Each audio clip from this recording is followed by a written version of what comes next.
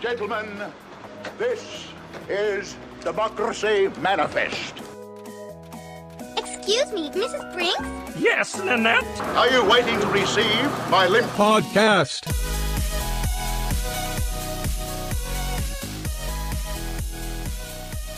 Code Vein Frozen Empress has gotten very negative reviews, and No change Hellfire there. has it's got very negative out of 77 reviews, and the other one's got mostly negative out of 300. But from what I saw of the trailers of the two, it is essentially like the weapons are still the same. They've just been modified slightly in design. So, like, for example, the big ass hammer thing that we have, the DLC has the hammer thing, but with sort of like molten stalagmites coming off of it, and it's glowing red. And then I saw the Frozen Empress one. They literally just have a steel pipe as a weapon. Just blue. A blue steel pipe.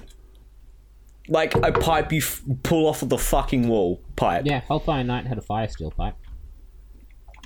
Like, out of all the weapons, why bother with something so mundane?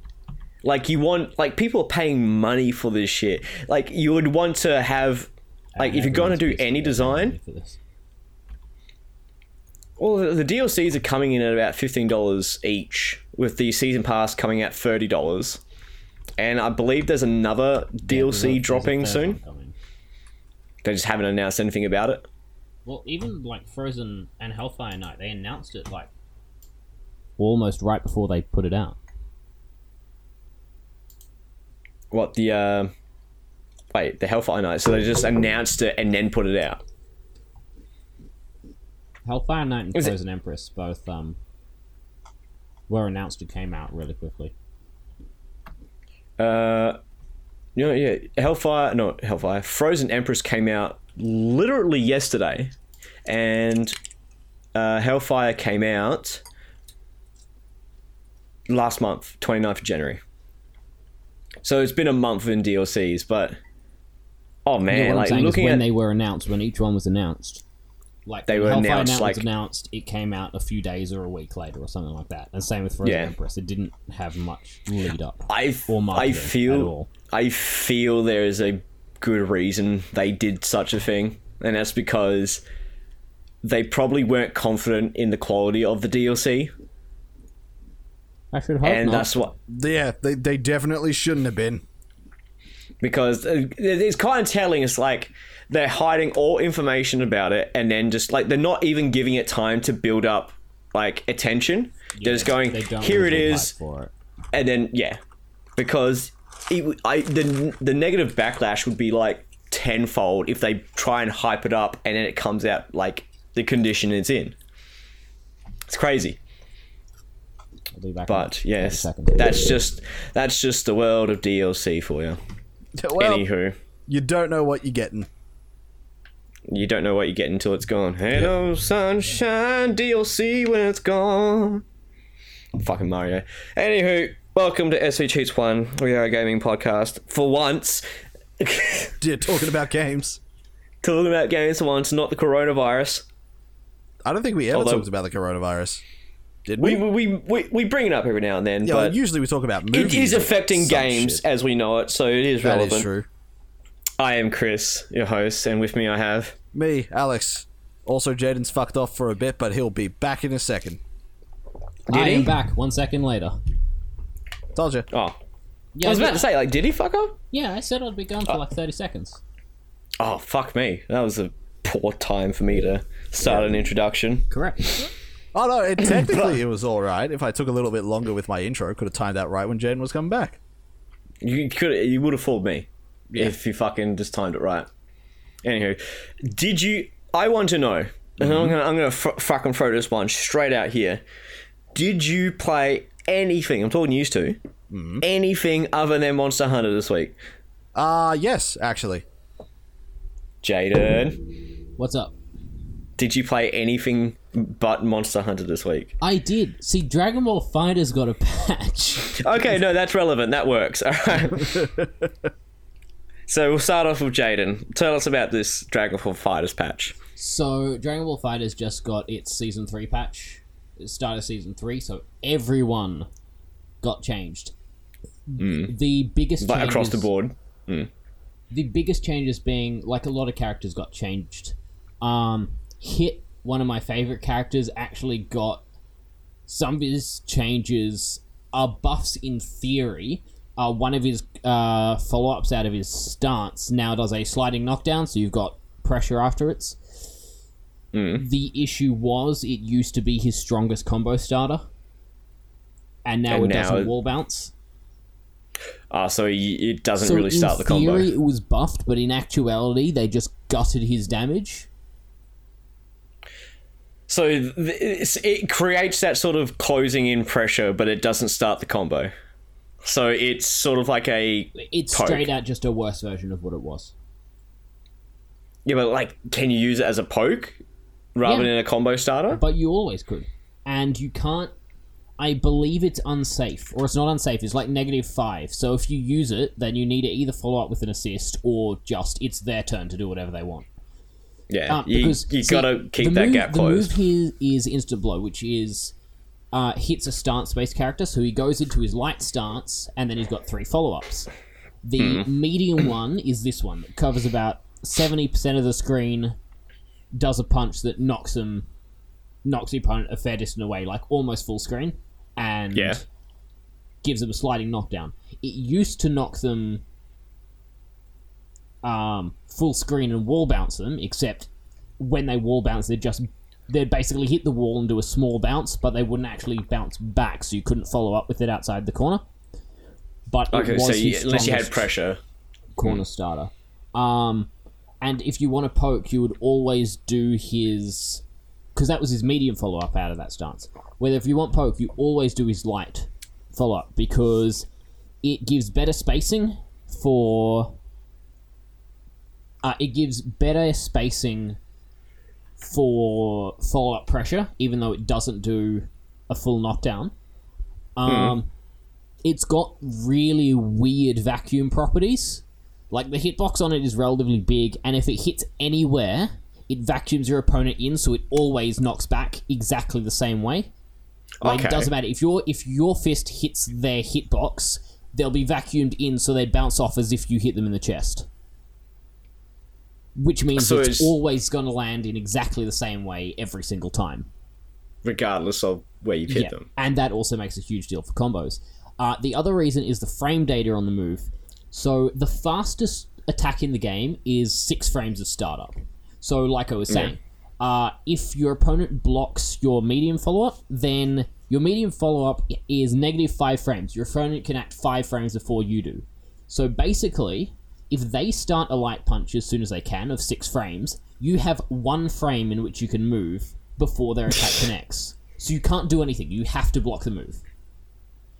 It's just super unsafe because you've only got 1 frame to dance with, really. Exactly. So basically, it's not unsafe, but you have to hold block up afterwards. You can't do anything else. You have to just hold block, or you could risk going for a reflect afterwards, or like I said, you could use an assist to fill the gap and go into your own. Yeah, however, but even with a reflect, like, I feel like a reflect within such a small... The other differences are his light stance is only -2 on block.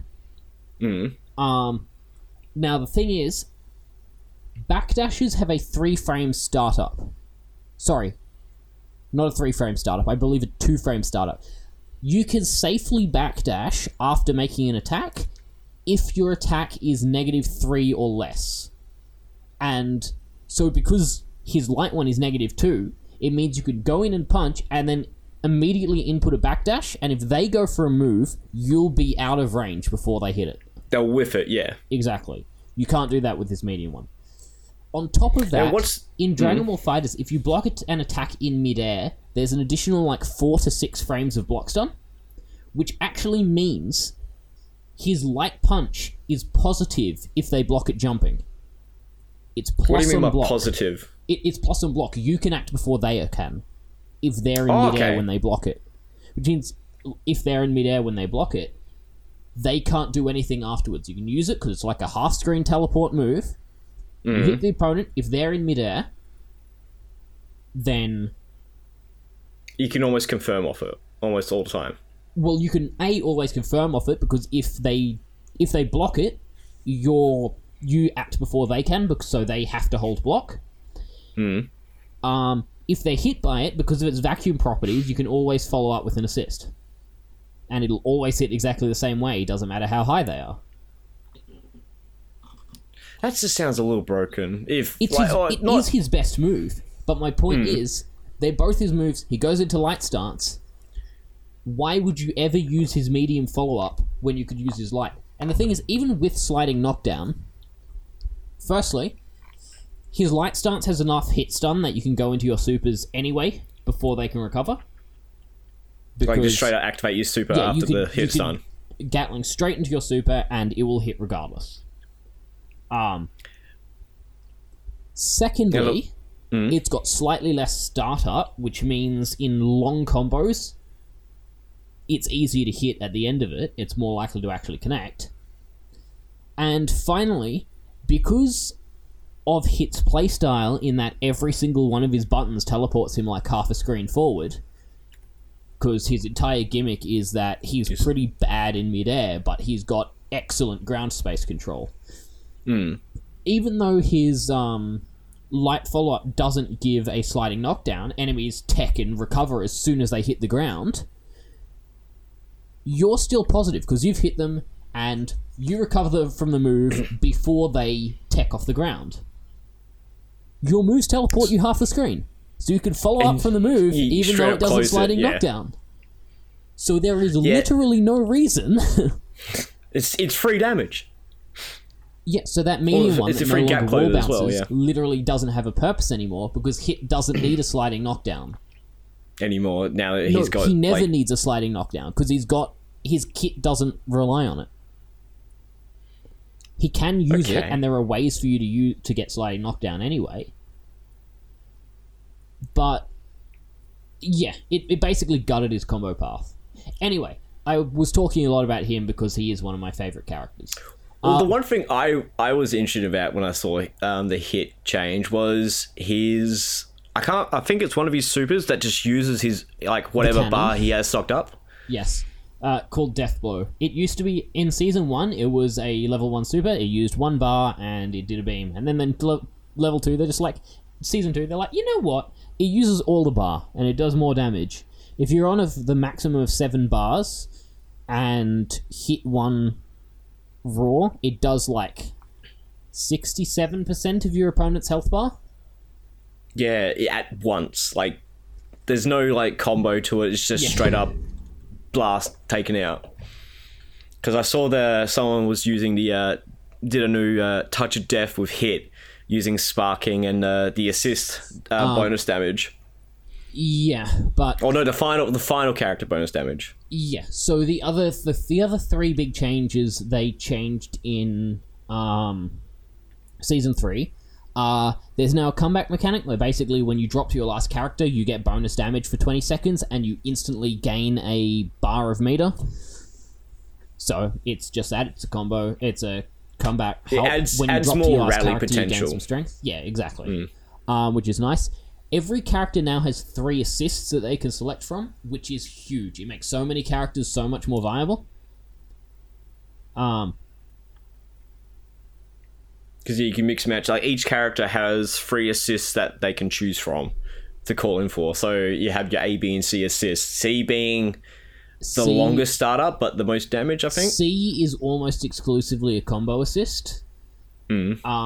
And it lasts for a while and always gives a sliding knockdown at the end. So, because it lasts for a while, it means... Let me put it this way. Most C-type assists, if you throw a beam or a projectile out from full screen, you can call your C-type assist and it will hold them for long enough for you to run up and continue a combo. From full screen. But... Yeah, that does sound... They've got a... twice as long or even possibly 3 times as long startup if you're not doing a combo. Yeah, and it also has a 14-second cooldown instead of a 6-second cooldown. Yeah, because unless you're doing a combo, your character comes out, announces it's going to do an assist, and then does the assist. Yeah. And if you're into combo, that announcement just doesn't come. It's already started into the assist. The last huge overall change that they made is that fuzzy guards were removed from the game. To explain what a fuzzy guard is, it's basically if you hit someone as they're landing. If someone's holding crouch block in midair, then when they land on the ground, there'll be about 2 frames where they're considered to be crouch blocking, but their hitbox is still stand blocking, which means you could do a instant jump attack and hit them with an overhead while they still have a standing hitbox, but they've got a crouch guard, so overheads will connect. I feel like this basically used to make this an automatic 50-50 on any large characters. I was going to say, I feel like that's an unintentional. So they completely removed that, which means a lot of large characters are affected the most. Like later on in last season, there was some universal tech discovered, so you could hit anyone with that. But for the most part, it was a lot easier and a lot more consistent on big characters. So now, because that doesn't exist anymore, so large characters generally will be stronger. And a lot of large characters, for example, Dragon Ball Z Broly and Cooler, like, the fact that they could be fuzzied was one of the few reasons that they weren't considered S tier. Like, Dragon Ball Z Broly, he was played in one character who got, by one player mainly, Kill Sage, who got, like, second in the World Finals, in the World Tour. So it's not like the character was bad. It's just some things that don't put him completely up there. Anyway, regardless, he got top 4. But it was definitely a downside to playing the character. Whether now... As we said, he's still just pick got a top heaps tier. of strengths, and that weakness isn't there anymore.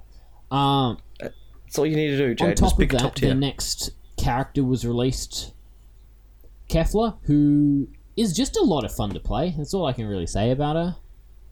So I don't know much about Kefla. I haven't watched any of the new Dragon Ball Z stuff. Was it Dragon Ball Super? Dragon Ball Super either. I hear that she was one of the most obvious picks to be in DBZ. She was almost guaranteed. And people are even surprised that she hasn't been, like, she wasn't put in earlier. I was like, I do not know anything about this character. Not a thing. Yeah, all I can really say is I've played her a bit. She's fun to play. She's got some weird things though. Like her standing medium is a 4-hit flurry, for example. That's actually probably the strangest thing about her kit. But she's just super fast is one of the big things. Like her second hit in her light combo, I think is a 3 or a 4-hit flurry. I don't remember if it's 3 or 4 hits. Her standing medium is a 4-hit flurry. Her jumping medium attacks are a double kick. And she's got a command dash, which can go almost full screen, I believe. And she's got one of the fastest key blasts in the game. She's just a fast character. And she feels fun to play. Yeah. Well, that's when, like, in fighting games, I really like either, like, I'm more of a fast fighting character. Like, characters that move fast, don't do a lot of damage, but have a lot of, like, fast-moving attacks or closes and shit like that. The only character that goes against that, characters I like, is King from Tekken. He's just straight-up grappler, through and through. But he's the only grappler that I like. I don't like any other grappler. I don't even play heavier characters. I'm more of a fast-moving character. Like, fuck, I forgot her name. In Guilty Gear, the Russian lady. Let's go look it up. Yeah, I know who you're talking about. Hair chick. Yeah, hair chick uses her hair. Guilty Gear. Oh, and the other big change that Milia Rage, that's it. Yeah. The other yeah, big like, change that happened this patch is that EX moves, the heavy versions of moves, which cost a meter, now only cost half a bar instead of a full bar. So you're going to see them a lot more. Is there a reason why they did that? Yeah, so people use them more. So people just didn't use them because they costed too much resources. Well, they did use them. They just wanted people to use them more. Yeah, but like, why would you use something like why would you use a move that that costs a bar where you can just use a super instead? Well, it depends. It depends because, like, bar. obviously you have level 1s to free supers. Do you have anything higher than a level 3 super? Some Yeah, characters, some have, characters level have level fives, 5s. which is a level Alright. 3 that they can spend an extra 2 bars on to do extra damage. Because I'm saying, like, if they had a character, obviously a character that doesn't have a level 5 and they had 4 bars, then it's like, why not? Yeah, but then you'd use that to vanish into a level 3. Yeah, that is true. But yes, as a general, I mean, this is me speculating, but I do believe that was also part of the logic. Was that There wasn't it shouldn't much. cost as much as supers. Yeah. Have you seen many people using the half bar shit Oh now? yes, Or is it... oh yes. There's been a lot of combos coming out of that.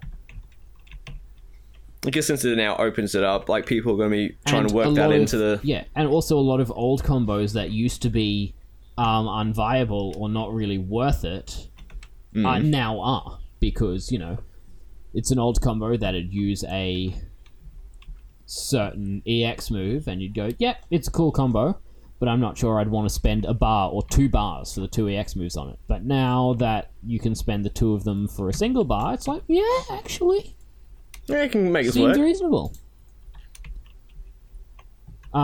Yes, but that was a bit of a long-winded explanation about the patch, but I'm pretty excited about it.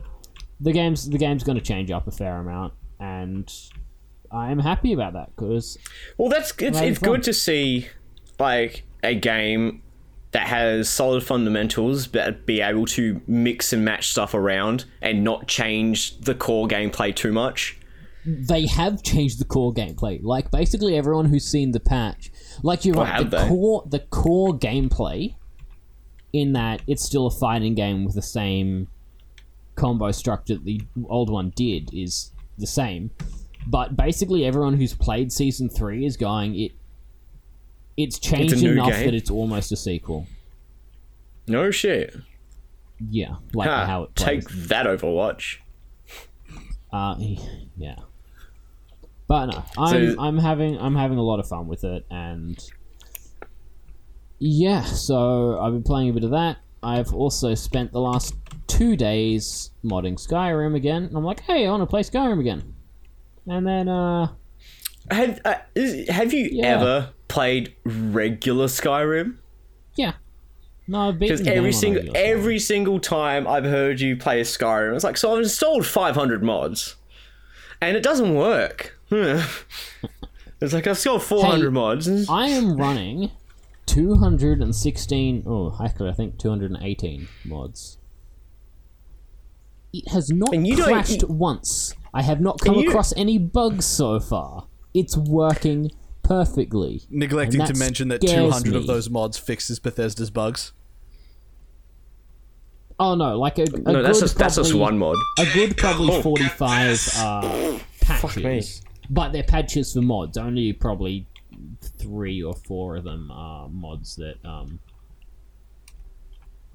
yeah, there's probably only 3 or 4 of them that are mods that change The game. Like, change that patch patchwork. the original game, yeah. Well, I'm pretty sure last time I checked, Skyrim had the unofficial fan patch, which basically Which patched so solves much shit basically before. everything. Yeah. Well, not basically So everything. Well, it's yes, almost a basically one-stop everything. shop Not for it. everything, but basically everything. But you know, a bunch of them are also peripheries, like UI changes and making sure, you know, SKSE or the Skyrim script extender, which the Skyrim script extender, which allows you to effectively run more mods because you extend the amount of scripts you can have. Because are you using the special edition or are you using the regular Skyrim? Special edition.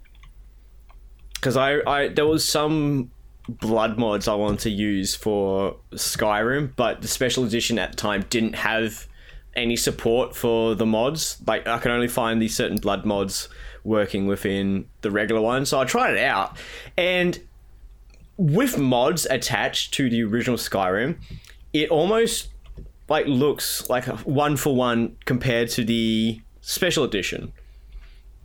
The special edition doesn't look that different on PC. I mean, I can understand it being sold for consoles because they don't have that sort of accessibility with mods and shit like that. But on PC, I feel like I can't remember. I hope I didn't pay for it. I hope I didn't buy the special edition. I hope it was given to me for free. Special edition was free if you had the base game and all the DLCs. Yeah, I do. So yeah, I probably would have gotten through that. And it was like, okay, like people, if anyone actually paid for the special edition like had in the normal Skyrim, you pretty much got ripped off because that was like $30. But it was honestly, it's a case of if you had all the DLCs, then you got it for free. And if you didn't have all the DLCs, then you might as well just buy the special edition instead of buying the DLCs. I remember now. I remember. So I had Skyrim and one of the DLCs, and it's like, oh, to get it for free, you need all the DLCs, and they were running a special on the DLCs at the exact same time. So I got them for like $3 or some shit like that. I'm like, yeah, might as well. And then I got a free fucking... Well, not free. I technically paid $3 for it. But yeah. It ain't that fun. So that's been your week? Yeah, pretty much. Like I said, amazingly, I've managed to mod almost the entire thing out the wazoo. Like I said, I have... like 200...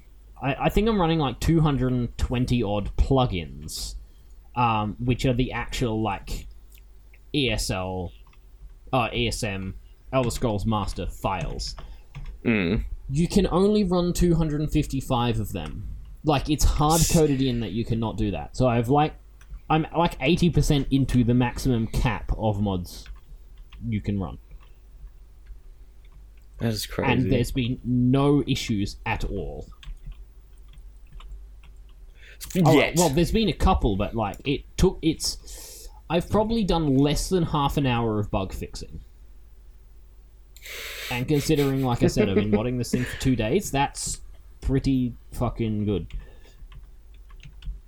As I said, like, I probably put at most about 10 to 20 mods. And, like, it's not like I'm limiting myself. It's like I could only find, like, X amount of mods that I would enjoy. Even though there's thousands upon thousands, like, I'm pretty sure it's in the hundreds of thousands if I go to, let's just fucking circle up Nexus mod. Nexus mode. The other thing would be, when was the last thing you checked it?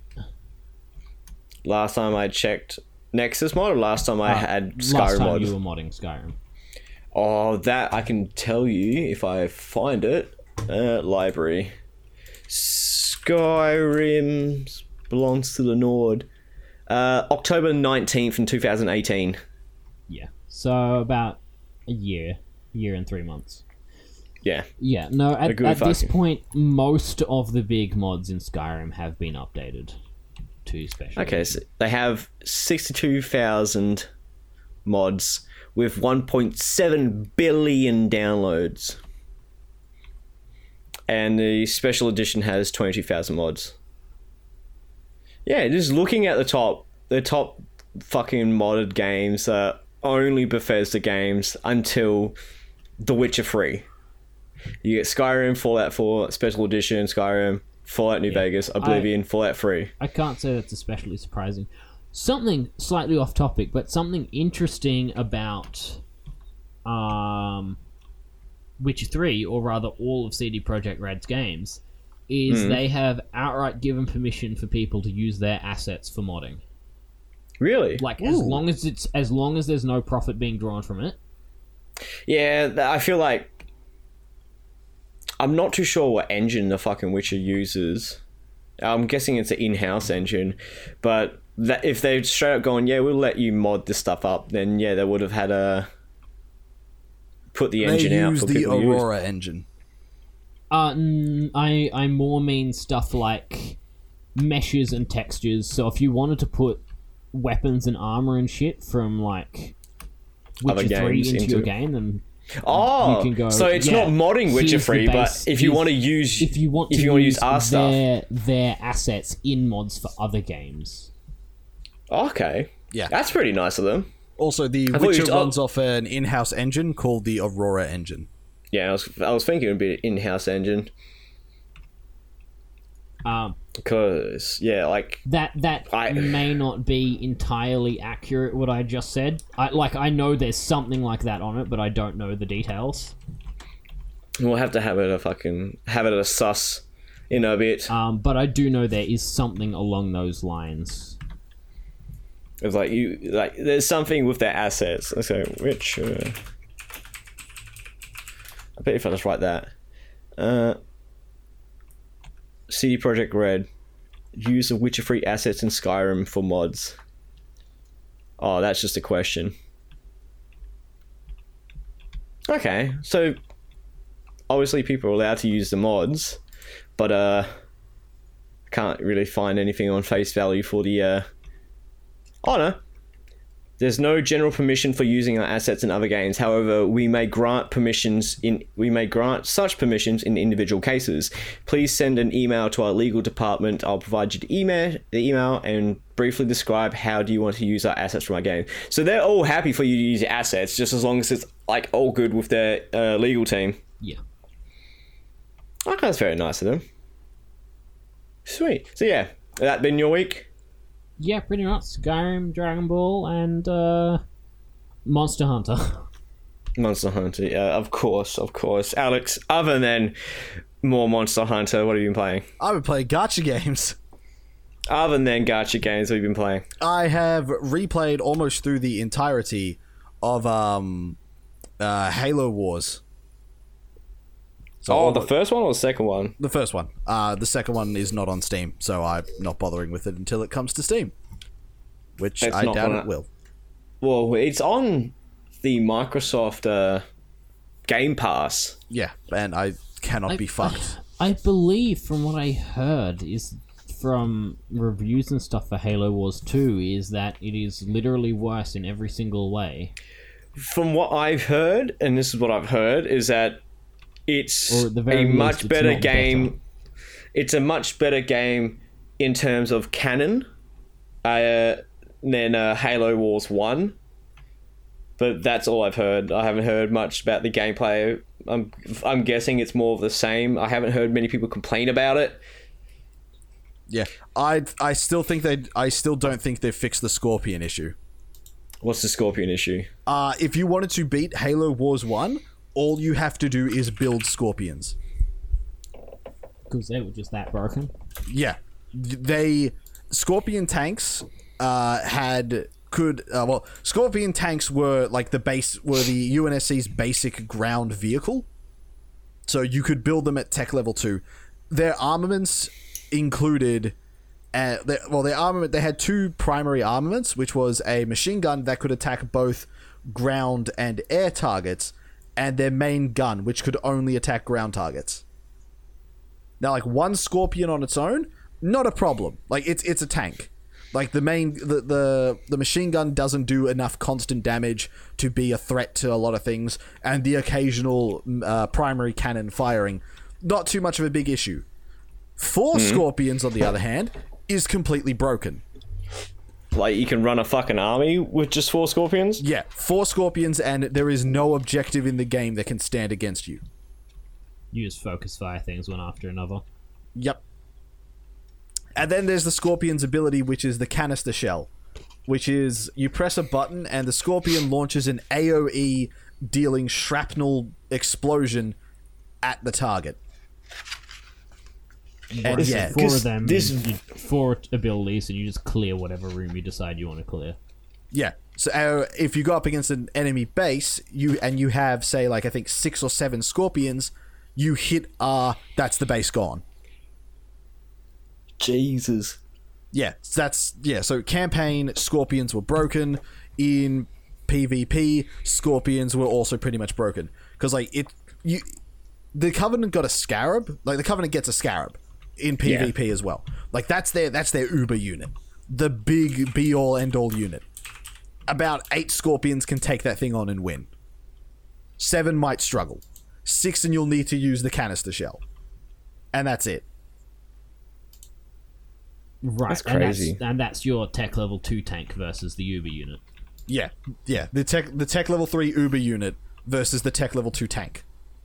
Now, this is reminding me of a game, an RTS I used to play a long time ago called Dark Reign. It's your usual like 3 factions versing each other, but one faction had a weapon, kind of like a Scorpion, except you just position it and they can attack from afar. Just build them, and no one can stop you because, from what I remember, like usually you would have the sort of positive and negative traits of each unit. Yeah. So obviously, for a negative trait for a unit that can shoot for long range would be can't shoot close range. Well, apparently this one can still shoot close range. Right. So it was a crazy powerful artillery unit without a minimum range. Yeah. I think that's 'cause it's been like I was in primary school when I was still playing this game, and I'm pretty sure this one unit that you can just build and just set it up like outside the enemy's base and just rain hell. Yeah, and they can't do anything about it. Yeah, Halo Wars runs off a like a weapon triangle, like a rock paper scissors thing, where it's infantry beat aircraft beat vehicles, and vehicles beat infantry. And except the Scorpion, the Scorpion beats everything. The Scorpion is the shotgun. Yeah, in rock paper shotgun. Yeah. So, when you played PvP, or when you played in the campaign. You get, depending on, because you get to pick a faction leader. If you pick the Covenant faction leaders, they appear as actual units on the field that you can control. So like if you pick the Prophet of Regret, he came with like an orbital cannon that just like pounded down fucking like a laser beam, and you could guide it around and kill units like that. If you played as the Arbiter, you could take direct control of him and direct what you wanted him to attack with like massive damage attacks. If you played the Brute Chieftain, he had like a gravity orb that just floated around and sucked shit into it and killed it. If you played as the UNSC leaders, they gave you a specific leader power and an upgraded unit. Now, if you played as Captain Cutter, you would get, instead of Marines, you could upgrade Marines into ODSTs. And you could drop ODSTs wherever you wanted on the map. Yeah, I do remember that. What does that stand? Orbital Strike Defense Troop? Orbital Drop Shock Trooper. That's ODST. ODST, the Orbital Drop Shock Trooper. So that's what Carter's abilities were. His leader power is he gets the Mac Cannon. The fuck's a Mac Cannon? Magnetic Acceleration Cannon. You pick a cannon. The Mac Cannon. Yeah, the Mac Cannon. Yeah. Or just a Mac. You don't need to call it the Mac Cannon. It's just the Mac. It's just the Mac. He gets the Mac. And what that does is you go into like a little target thing, and it's an orbital sniper that you just shoot into whatever you want. Kind of like the Prophet of Regrets, but the Prophet of Regret is like a concentrated beam. His is just pick a gun, you fire a shot. And you can upgrade that so it gets more shots. Every single time I hear the Prophet of Regret, it's like, I regret ever coming to this place. Yeah. I regret. I can't remember how the speech goes, but Dear I fucking humanity, love it. We regret being fucking alien bastard. We regret coming to Earth, and we regret that the Corps just blew up our raggedy ass fleet. Hoorah. Hoorah. Yeah. So that's him. Then you have Professor Anders. So if you get her ability is a cryo bomb, and that freezes everything in place, and if flying units are in the air, they freeze and fall out of the sky. So it instantly kills some flying units. She gets a unique unit called the Gremlin, and you can upgrade her her Hornets into Falcons, which are like super basic air units. Now we get to the bullshit, which is Sergeant Forge. Now here's where it's bullshit. This is Sergeant Forge. Sergeant Forge's unique leader ability is a carpet bomb. So he just carpet bombs an area and just blows it the fuck up. The unit he upgrades is the Scorpion. into the Grizzly tank, which gives it a second primary cannon Jesus. and a faster fire rate on its LMG, as well as more health and more armor and faster movement. So we just buffed up the biggest fucking... Oh, but that's not even the worst of it. That's you not can it? upgrade. You can There's more? Yeah, as part of every faction can upgrade their supply depots to give them bigger, upgraded supply depots, which will give them more supplies. Forge builds the upgraded one from the start. Fuck. So you get the upgrades accessible from the beginning. No. So You don't At the need s- to upgrade there. you don't need to upgrade it. You purchase the upgrade as the base. That seems a bit rough for everyone else involved. Yeah, because you need tech level 1 to upgrade the supply depot. Forge just says... you get more supplies than everyone else from the start. Yeah, at the start of the game, if you're playing as Forge, you just have a greater supply income than everyone else in the game. That As well seems as- to be... That's broken as fuck. It was broken. It is broken as fuck. It's not it was. They haven't patched the game. Because they've got Halo Wars 2. Like, patching finished a long time ago. Yeah, no. The patching for Halo Wars 2 is... I'm not actually... I'm not going to spoil that. I am not going to spoil that because we are going to be playing through Halo Wars for the channel as soon as we're done with the 2 other fucking recordings that I'm doing, which is Valkyria Chronicles and Pokemon. After we're done with them, I'm going to take you guys on a lovely trip through the entire Halo canon. Obviously skipping over Halo Wars 2, because as far as I'm concerned, that game doesn't exist until it comes to Steam. Yeah, I was looking at the Steam page for Halo Wars, having a look at the reviews, and it's like, oh yeah, no Halo Wars on Steam, I cry. Where's Halo Wars 2? When we're going to get Halo Wars, where's Halo Wars 2 on Steam? Unfortunately, no Halo Wars. Like, they're not reviews! They're straight up, people's going, where's Halo Wars 2? Yeah. Like, oh, ODST spam. Okay, that's a review. Positive, though. Yeah. So obviously, ODST spam, because, what's better than running your fucking Warthog into the enemy base? The enemy's like, oh, it's just one Warthog, and then suddenly an army falls from orbit.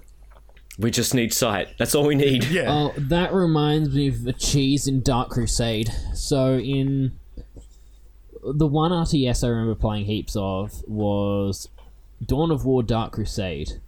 That's my favourite one. Space Marines had a scout unit which could infiltrate, which basically meant it was invisible unless it got too close That's to the something with skulls. That's the detection. little floating skulls, isn't it? They're actual scouts as well. Okay. They also had this a late game building called the Orbital Relay that let you build either regular troopers. It could hold up to 3, and you could drop anything you built from it. Instead of spawning, it was held in the relay, and you could drop it at any time to anywhere you have vision on. And you could choose to either do Marine squads, which would start in unreinforced, so you drop them in and then start reinforcing them, which costs 1 slot. Or for 2 slots, you could drop in a Dreadnought Assault Walker. So because that was 2 slots and each assault relay had 3 slots, you could only do 1 of them. But there wasn't a cap on the amount of drop relays you could build. Really? So you'd run 1 unit of scouts into their base and then drop 6 dreadnoughts on them. Yeah, that seems fucked. That wasn't quite as bad as Necron cheese. Necrons had a couple I of love things. Necron trees. So- Necron cheese is the best. Firstly, if you hadn't killed the whole unit, then there was a chance every time a Necron died, it would regenerate and just reanimate back to life. And once the whole unit was destroyed, it couldn't reanimate anymore, though. Yeah. But the big thing was, Dark Crusade had a unit cap, so each unit or vehicle added to that unit or vehicle cap. Like, it was max of 20, regular Necrons cost 2, most regular soldier squads cost 2, or if they were cheaper, they cost 1. Elise could cost 4 or 5 or whatever. Yeah. So that was a max of 20. Now, the Necrons had 2 interesting things. Whenever they bought their leader, because you could only have 1 leader, if it died, you could buy another one. The Necrons, instead of buying another one, once they bought a new one, it resurrected the old leader wherever it died. Yeah. The second thing is you could get an ability called the Orb of Resurrection, which resurrects all Necron corpses in a radius that was most of the screen. So Now, when you resurrected things, you didn't resurrect up to the unit cap. You resurrected everyone in range. Yeah. So if That's you what just I would kept do. charging your people at their front of their base, or if you had a big fight somewhere, or if you had two big fights somewhere because you choose to pick fights in the same choke point every time, and then you click the resurrection button and all of a sudden you just walk down your opponents because you're at your unit cap of 20 with 60 units worth.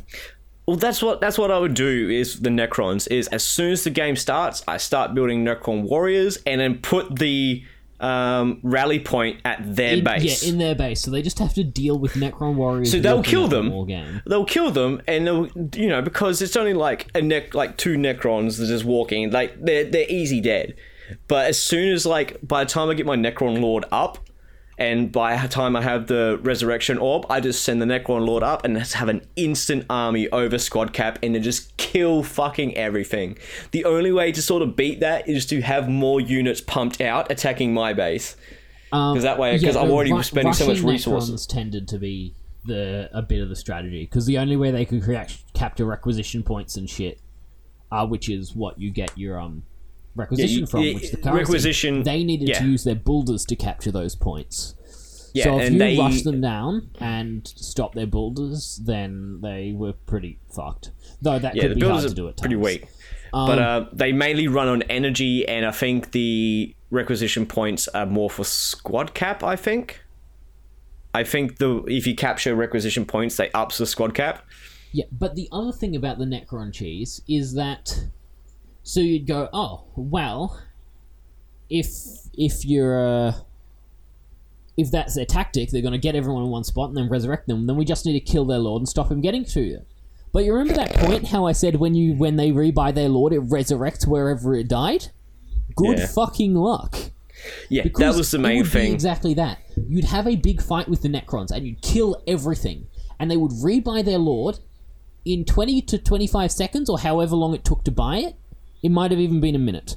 But, it takes a minute to rebuy their lord. It gets up and immediately re-resurrects the whole army. So, my friend found out how to counter that. And what he did is he built turrets all around the Necron Lord with the rocket launcher upgrades. Because rocket launchers meant they would continually knock them over. Yeah. Rockets were hilarious because... units could actually get knocked prone and couldn't do anything until they stood back up. So if you just had 10 rocket turrets, even though they were anti-tank weapons and they couldn't really deal damage to infantry, they would, but it would take a while. It takes time, yeah. But if they were scouting with something solo, like a lord or a single unit, then they'd just be unable to move. Yeah, that's the thing. You just keep knocking the Necron Lord down, and he can't actually resurrect because he's too busy getting his ass pushed in.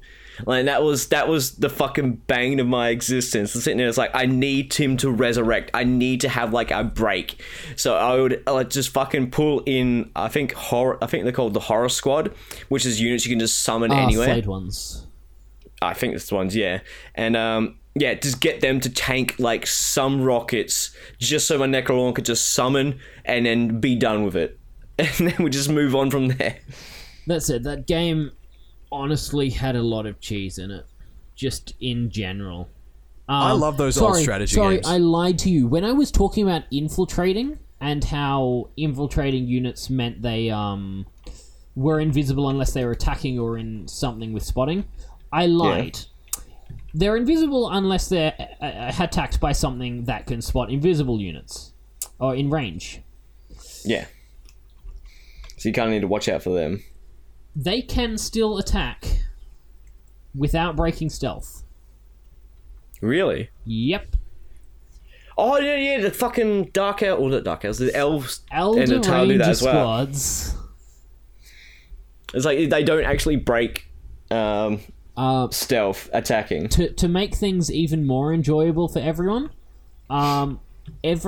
basically every stealth squad had access to either sniper rifles or flamethrowers, both which did heavy morale damage. That's a thing I forgot about in fucking Dawn of War. Morale damage.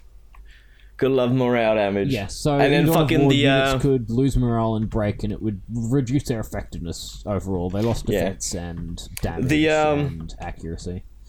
The Imperial Guard had the best solution to that. Just fucking The Imperial execute Guard someone. Commissar, yes, if you got the Commissar, which was the squad sergeant, then you could instantly recover half your morale and cure the broken condition by shooting your own men. You just execute one of your own soldiers in the squad. Yeah, for the greater good, that is. It may look bad, but it's for the greater good. You see, That reminds me of the opening to fucking Battlefleet Gothic Armada 2. Like, if you play through the tutorial... It's the same 40k universe. Yeah, I know, but like, oh, it's so fucking great. Because like, the Sisters of Battle warp in, one person on the ship goes, "This looks like it's gonna be a tough fight," and the fucking Canoness goes, "Is that cowardice I hear? Commissar, do your duty." It's like...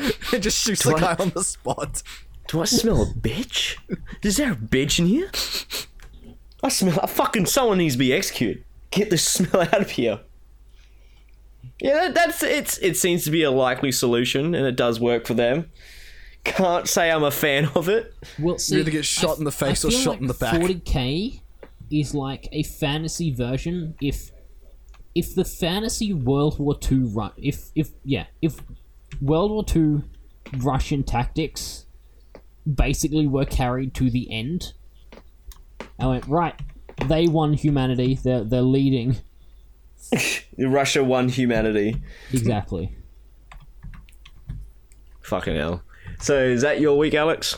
Almost. I also began my legendary playthrough of Halo Reach. Yeah, when are we going to do our Lasso run? When we get all 4 people who have fucking Halo Reach to play.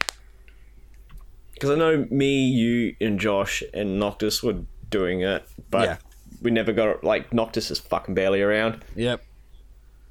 Because fucking Halo Combat Evolved still isn't out yet. I feel it's going to be out soon because they did have a invite access for something. I'll have a quick squiz, but they did have some sort of access for it. Because the Halo Master Chief Collection is completely dead at the moment. Like, it's got 1,500 people playing, and that's really nothing. It really is. 1,500 is not much for a fully online game. But at the same time, worldwide. like, people are sort of waiting for Halo 1 and Halo 3. Yeah. It's like Halo 1 and Halo 3 is what's going to drag people in. I just want Halo 2, because that was the last Halo I actually played, so I want to complete my nostalgia trip with Halo 2, and then I want to get into Halo 3. And Halo 3 ODST. Never got my hands on those. Never played them before, and I really want to play them. Yeah, I've played through the entire series, including 5, and that was A doozy. Yeah, I'm not upset that 5 is not coming to PC. Yeah. I fucking dodged a bullet. I played through all of Halo 4 in a single day over at my girlfriend's place. Because she had to go to the dentist in the morning.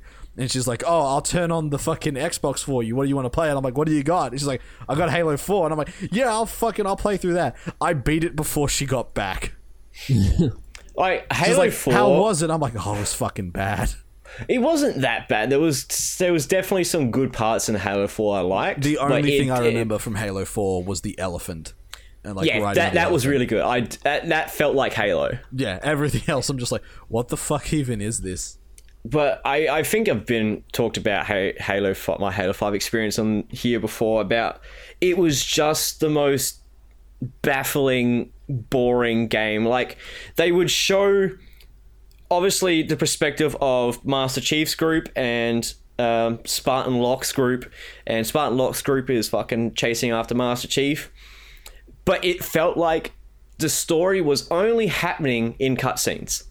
So they will show story in a cutscene, and then you'll be control of either Master Chief or fucking Spartan Locke's group, and instead you're sort of doing side missions instead of actually doing the main thing. So it'll be like, all right, we're starting. You'd go through storyline, and then you'd have a mission for action, but it felt like more of just a mission, so you had some action, and then back to the.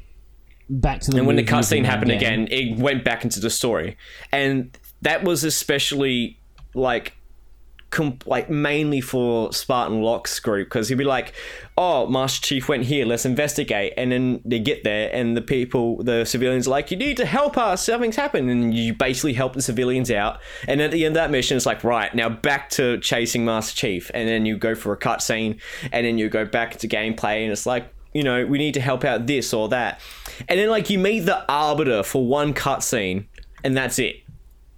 I'm like, the fuck? The Arbiter's like, yeah, I know you're chasing fucking John. Not too happy about it, but I kind of want to know what's going on as well. And the only time any sort of story action happened was like the last mission. And it's the most fucking stupidest fucking story ever. It's like, Master Chief is after Cortana, because apparently Cortana might still be alive. And then you get to Cortana, and she's just like, man, I have a wealth of knowledge. Come with me to take over the rest of the world.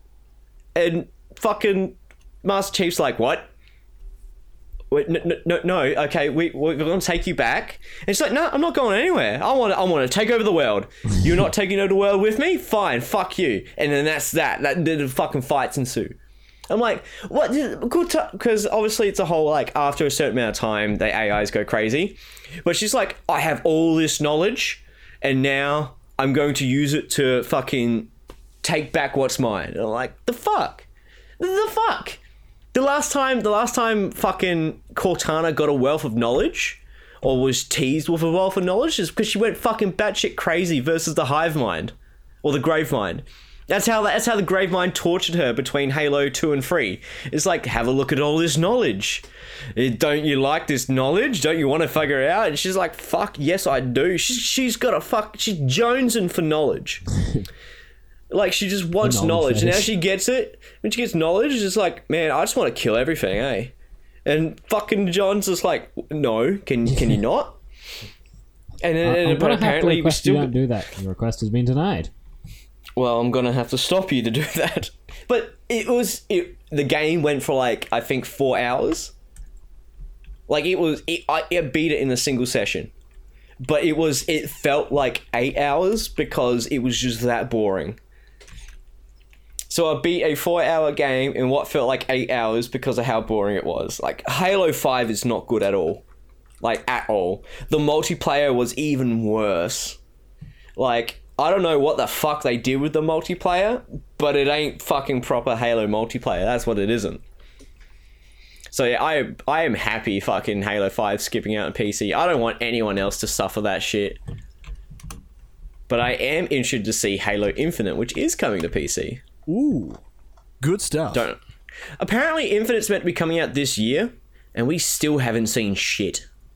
Well, that's good though. I'd much rather them keep everything under wraps and not ask for pre-orders. But that's the thing, though. I feel at the same time, it's like, yeah, they're not putting everything out for show. At the same time, I feel concerned. Yeah. It's like, why aren't they showing anything? Well, you know how people in this industry are. They fucking... You give them a toenail and they speculate what the foot looks like. You got it, though. Yeah, well, fucking... You don't. Just leave it alone. Just take what it is. You don't need to give Kotaku a reason to write 14 different articles on some random-ass bullshit. You still salty about the Star Wars articles? Oh, man, I fucking... What Star Wars articles? Fucking Kotaku constantly harping on about how bad fucking Star Wars The Fallen Order is, and yet they give it a high review. Yeah. Yeah, there's definitely Man, that. this game's great. What a piece of shit, eh? Yeah. So yeah, they say Halo Infinite will be released in 2020, and it will be a Xbox Series X launch title. So yeah, if for some reason you weren't fucking convinced that next gen consoles are coming out this year, there you go. Yeah. Pretty much almost confirmed. Without being confirmed. On a slightly more unrelated note, but also to do with next gen consoles, CD Projekt Red have come out saying basically you shouldn't have to purchase a game twice, so anyone who buys it on Xbox One gets it for free on Xbox X when it comes out. They haven't said it for PS5? No. Well, the PS5 hasn't officially been announced yet, so they can't say anything. I have all I can say is the only one I've heard is CD Projekt Red on that does Xbox. Seem like such a good guy thing to do, but at the same time they would be missing out on so much money. Yeah, it is entirely a good guy thing to do. It's not going to make us forget about their ridiculous crunch culture. You dicks. Yowdy. But yeah, like that's the one thing I was saying to other people was like, hey, look, like, be glad that it got delayed as far as it did, because even though it got delayed like 6 months, they still have to crunch for it, which means kind of guess what condition would have came out if they did release it on time. Like, that would not be a fantastic place to put it in. But oh well. We'll see how it goes. We don't know what workers' rights and unions are like in Poland. It would be much different. Yep. I have the feeling it'd be much different. Like, have you ever heard how fucking... I think it was the Metro series got made? That shit was so backwater. Like, hey, look, we had to bribe the airport security people. Oh, okay. No, they had to bribe the airport security people just to let their computers in. like they had a rough development. But oh well. So was that your week, Alex? That was my week. All right. Well, my week wasn't as eventful as it was last time. I beat Final Fantasy VII. I think I said that on the podcast last week.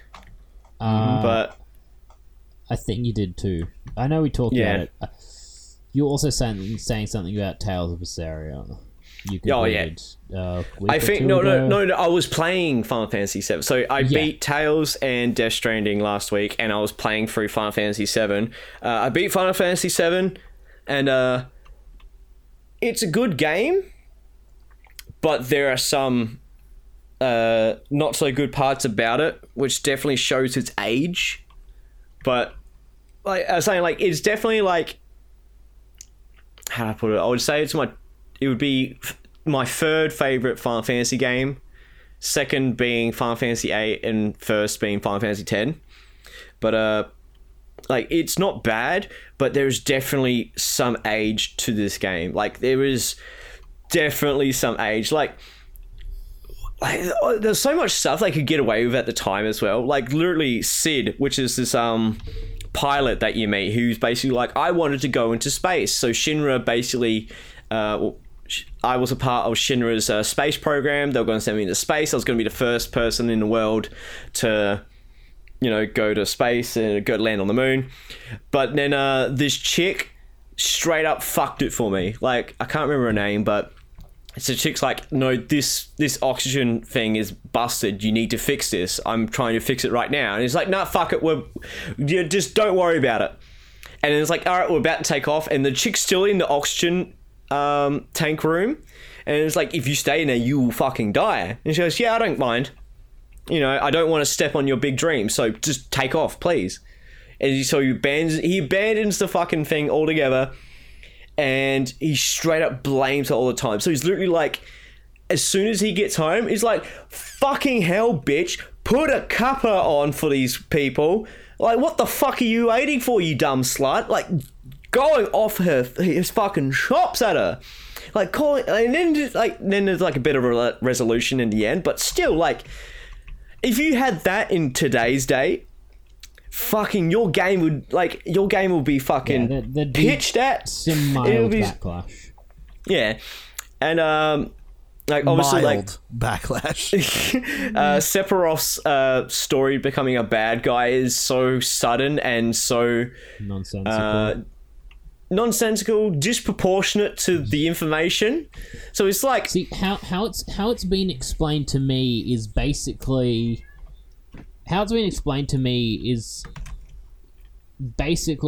that he goes, wait a minute, that's my mother's name. Is my mother a monster? Well, I guess it must be hereditary. I'm a monster too. And is just evil, and that's the entire motivation?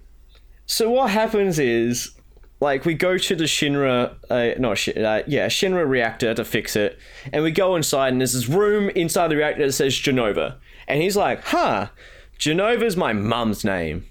Ain't that a bit suspicious? And we're like, oh, fuck, I don't care. And he looks in the pods, and you see people fused with Mako, like turning into monsters. And he's like, that's a monster. Am I a monster? So then he spends, like, I think a week inside the Shinra Mansion's basement studying about Genova. And he's like, oh, this is interesting about Genova. That's interesting about Genova. And then he's just like, you know what? Fuck everything. I'm going to take the planet back. And it's like, what? It's like, what do you mean you're going to take the planet back?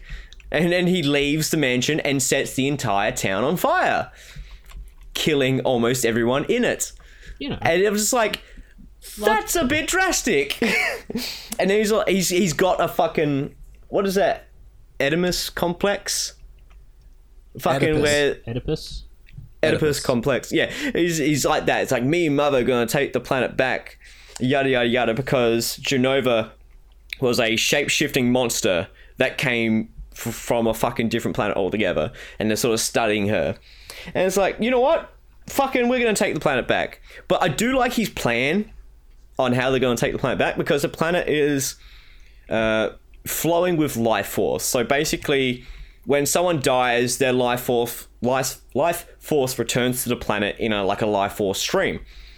And so what he's going to do is send a massive fucking comet from God knows where to attack the planet, so the life force will act in defense to try and stop the meteorite, to which then he'll absorb all the life force and become a god. That's his plan. I'm like, that's pretty smart. Pretty fucked though, but pretty smart. And the one thing that's different about this game is usually Final Fantasies are set in completely different planets. Like, it's got nothing to do with Earth or Earth-like stuff at all. Except you're on planet Earth in Final Fantasy VII. You are actually on Earth. Okay, so every other Final Fantasy is like, hey, you Final Fantasy is like, old world, old boy. Yeah, in this world, or Shinra, or Cocoon, or wherever, like fantasy planets that are made up. This is the only Final Fantasy I know of that's actually set on, like, Earth. Even though, like, the continents are different, it's still Earth. Because in the big fight, Sephiroth does his fucking trump card move, which fucking screen goes black, pans to the stars, mathematications just start sliding across the screen at a fucking blinding rate, and then you see this comet just start coming out of nowhere, and then it shows you Pluto, and then Pluto fucking getting obliterated. And then it shows you, like, Jupiter. The comet goes through Jupiter. Jupiter fucking explodes. Right? And it goes through the asteroid belts. It goes through every other fucking planet. It hits the sun. The comet hits the sun. The sun starts expanding and exploding. And it absorbs fucking Mercury, Venus, and it's literally bordering on Earth. The sun's bordering on Earth. And then my party takes half damage. I just lost my shit. I was literally in tears, because you see this fucking comet take out planets, almost destroy the sun, and it only does half health to my party. Like, it is, and it goes for like 3 minutes, this cutscene. It's almost as bad as Knights of the Round, because Knights of the Round goes for like a minute and a bit. And the fucking Sephiroth's big fucking comet attack just takes like 3 minutes, and then my party's just like, oh man, that was a bit warm. I'm like, okay, I'm not going to stand in front of that again. Yeah, that the fucking better heal up, I guess. Like that wasn't nice, but it is certainly a fun game. I'm going to come back and do logically questionable. Oh, like I said, the story writing at the time, I can completely understand it revolutionizing like storytelling. I can completely understand that when it came out. Right now, it's aged. But people, it has certainly aged. Like people who hold Final Fantasy VII as if it's literally the second coming of Jesus. And it's like, oh my god, Jesus, come down, and instead of the 10 Commandments, he brought 2 copies of Final Fantasy VII. And it's like, here you go. Here you go. There's one for you, one for you. You go fucking spread the good word. Like, it is a good game. But when I see people hype it the absolute fuck up, I'm sitting there going like, what game did you play? Now, the benefit good, I have... It's not that. Now, the benefit I have is I never played it. Oh no, I played it a little bit when I was younger, but I wasn't a fan of RPGs then, so I didn't really play through it and didn't really do as much. So I don't have that sort of nostalgia, like the calm down, Ante. The nostalgia tied to it. The same thing with me, with me in Resident Evil 2. I think Resident Evil 2 is it is my favorite game. It is not the bee's knees. It's not a great game. Recognize its flaws. I can the game comes with flaws 100%, but I still think it is my favorite game. I think it's an amazing game, but it is very flawed. And that's what I see happen with people who play Final Fantasy VII, is that they don't distance themselves from that. They see it as flawless.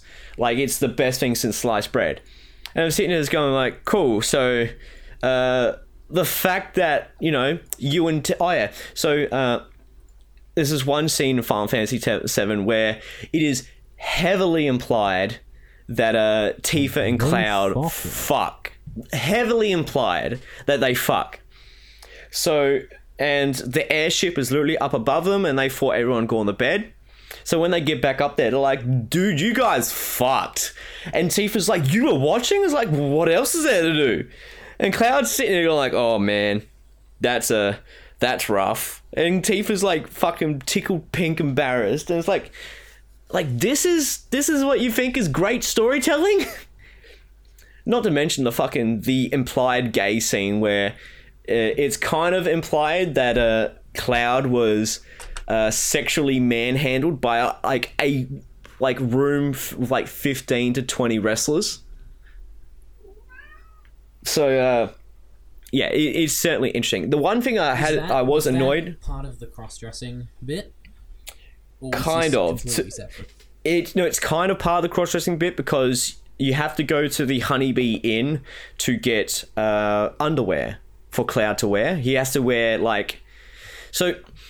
this is a side mission. It's a side mission to look the prettiest, because what you're basically doing is going to a whorehouse and investigating this guy who runs the whorehouse. And you, Tifa, and Aerith are there. And the side mission is to look the prettiest. So you can just go in with the dress and a wig, but you won't win. He'll be like, which one of you three is going to be my wife? And if you win, if Cloud wins, then you get to fuck with the guy a little bit. like seriously, fuck around with him a little bit. Not in a sexual way, but fucking creep him the fuck out. So you can either go in with the wig and the dress, but you won't win, or you can get the golden tiara and the lingerie underwear and something else, and you can win and fuck around with them a bit. But you go into the Honeybee Inn to get the lingerie, and if you go into one of the rooms, you wake up and there's 3 men in fucking Speedos on the bed you're in, and the room is filled with 12 or 13 more fucking wrestlers just in their Speedos. And you're just like, what the fuck happened? It's like, oh, don't you worry, we got you in good care and shit. Like, what the fuck happened? And Cloud's just like, we're never talking about this again, ever, ever, ever. So yeah, and there was another thing that annoyed me about how it does its storytelling to a degree. So in Final Fantasy VII, I'll give a spoiler warning when I was going to say spoiler, because there's a small spoiler in here. But there's 2 side missions you can sort of participate in. One gives information about Zack, which is a fellow soldier member who helps you out, helps Cloud out. Mm-hmm. And the other side mission is, what's his name? Vincent. Vincent's a party member. And he was in love with this scientist chick before he became the Vincent he was. And you can meet her in a particular location, but you have to have Vincent in your party, and Vincent has to be present so that side mission can take off. So in the side mission with Zack is basically like Zack rescues you and he knows that Sephiroth has just fucking turned evil. So Zack is trying to get you away, or get Cloud away from Shinra, because now Shinra want to kill Zack and Cloud because they feel like Shinra thinks that they're involved in some way. So Zack helps you out, takes you out, and then Zack ends up dying. Like in the end, Shinra catches up and finds Zack. That's how Cloud gets his Buster Sword. It is originally Zack's. Oh, okay. So that's how Cloud gets Buster Sword. He gets Zack's Buster Sword and basically wants to carry out Zack's legacy for keeping Cloud alive. But this is, you have to go to the Shinra Mansion basement at a particular time in the game, or you miss out completely. And the game acts like, even if you haven't done it, haven't done the side mission, the game is it treats you like you did, done, and that you know about all of it. Yes, it treats you as if you know the origins of the Buster Sword, that you know Zack saved you and all that sort of stuff. They treat you as if you did. I see the flaw in that. Now, the side mission with Vincent, same thing. You need to go to a particular place and have Vincent in your party. Now, this isn't this has a much larger time window than Zack's side story, but it still has a timed window. And if you go there, you meet the love who is like Vincent's ex-lover, because before Vincent became the Vincent he is now, which is a sort of like vampirish monster ghoul thing, he was in love with a scientist, and it shows you that, you know, Vincent and her were in love, they had loved each other, and then she breaks up with Vincent. Doesn't know why. And then Vincent sees his ex-girlfriend now with Hojo, who's like a fucking butt-ugly mad scientist. And he's just like, why? Why are you with this guy? And she's like, well, I'm pregnant. And he's like, oh, you're pregnant with Hojo? And he says, yeah, we're going to have a son. His name is Sephiroth. And it was like, oh, so Sephiroth... Oh, shit. Spoiler. Spoiler. Skip a minute. So Sephiroth is Hojo's son. That's why Hojo takes a particular interest in Sephiroth. And it's like, dude, fucking, I did not know Sephiroth was Hojo's son. And the party's like, that's fucking wild. That's wild. So then when you meet Hojo's basically like, I need to give this life energy shit to Sephiroth. I want Sephiroth to succeed. And you're like, why are you doing this? Why are you helping Sephiroth? And he's like, Sephiroth is my son. And your party's like, what? What? Sephiroth is your son? What? Right, so it's the other way around. In the last one, it assumes you do know even if you didn't do it. And this one, it assumes you didn't know even if you did do it. Yeah. I was like, why? Like, and the characters are like, what? You're Sephiroth's father? How could that be? Oh my god. And then like, well, no, I saw how he is Sephiroth's father. Like, literally like 4 or 5 hours ago in this little side mission. And it just sort of baffled me how they would treat one major story element like it doesn't exist, and another one as if you've seen it regardless. Even though the one that you the one that the game treats that you've seen regardless has a much stricter one to is the harder one to experience. Like you have to go to the Shinra Mansion at the basement at a particular point in time in which the game doesn't go, you should probably check this out. You just have to go there. Like if you like the only people who would know to do that would either have a guide or explore everything all the time, or exactly played it they're before, searching everywhere because they're like, I can't miss anything. Yeah. So that's like one thing I'm like, why would they do something like that? It's really, really weird. But nonetheless, like Final Fantasy 7 is still a good game. I did enjoy it. Was super overpowered, I feel, by the end of it. Because I found the Knights, or I bred a golden chocobo, which gives you the Knights of the Round materia, which is the strongest summon in the game. So you have like the Knights of the Round. So there's 12 Knights, and they all do about, at the current time, 5,000 damage each. So if there's multiple people, multiple enemies, it will do 5,000 damage to each of their enemies per Knight. And apparently the PC version of Knights of the Round, like you can get a materia called Quad Magic, which means it will cast a magic 4 times. Apparently in the original version, you could use that with Knights of the Round. Which basically and in fact, you could killed anything. Oh, you would just murder anything, because if you think about it, like it gets close times 12 for each of the Knights times 4 because you're casting it 4 times equals a lot. It also it scales with the character's level. So if you're higher level, it does more damage. You could probably do 9999 damage per hit. And there's another for anyone curious, that equals out to 240,000 damage. Yeah. So but there's also materia. I can't remember which materia it was, but you can combine it with the Knights of the Round and stuff like that. I think it's called Mimic, and there's 2 materials. There's Mimic and Counter-Strike. So if you use Knights of the Round and then someone hits you, you will then Counter-Strike with Knights of the Round using the Mimic command, which will cast Knights of the Round not 4 times, but 9 times. So you can get close to 1 million damage. So basically, they hit you, you counter it with an attack of the gods. Yeah, 9 times, which takes about, I think, 15 minutes in cutscenes. Oh, right, Not even kidding. It's a super move. So Yeah, it's got it comes like with a 2-minute cutscene. Yeah. With all the Knights chiming in, fucking smacking you around.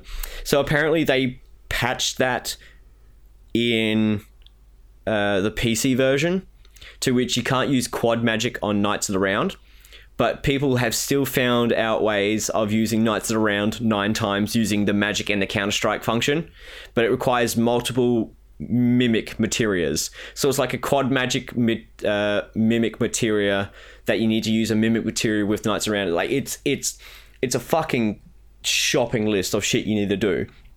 But I did find out that I can use Quad Magic with any of my other summons.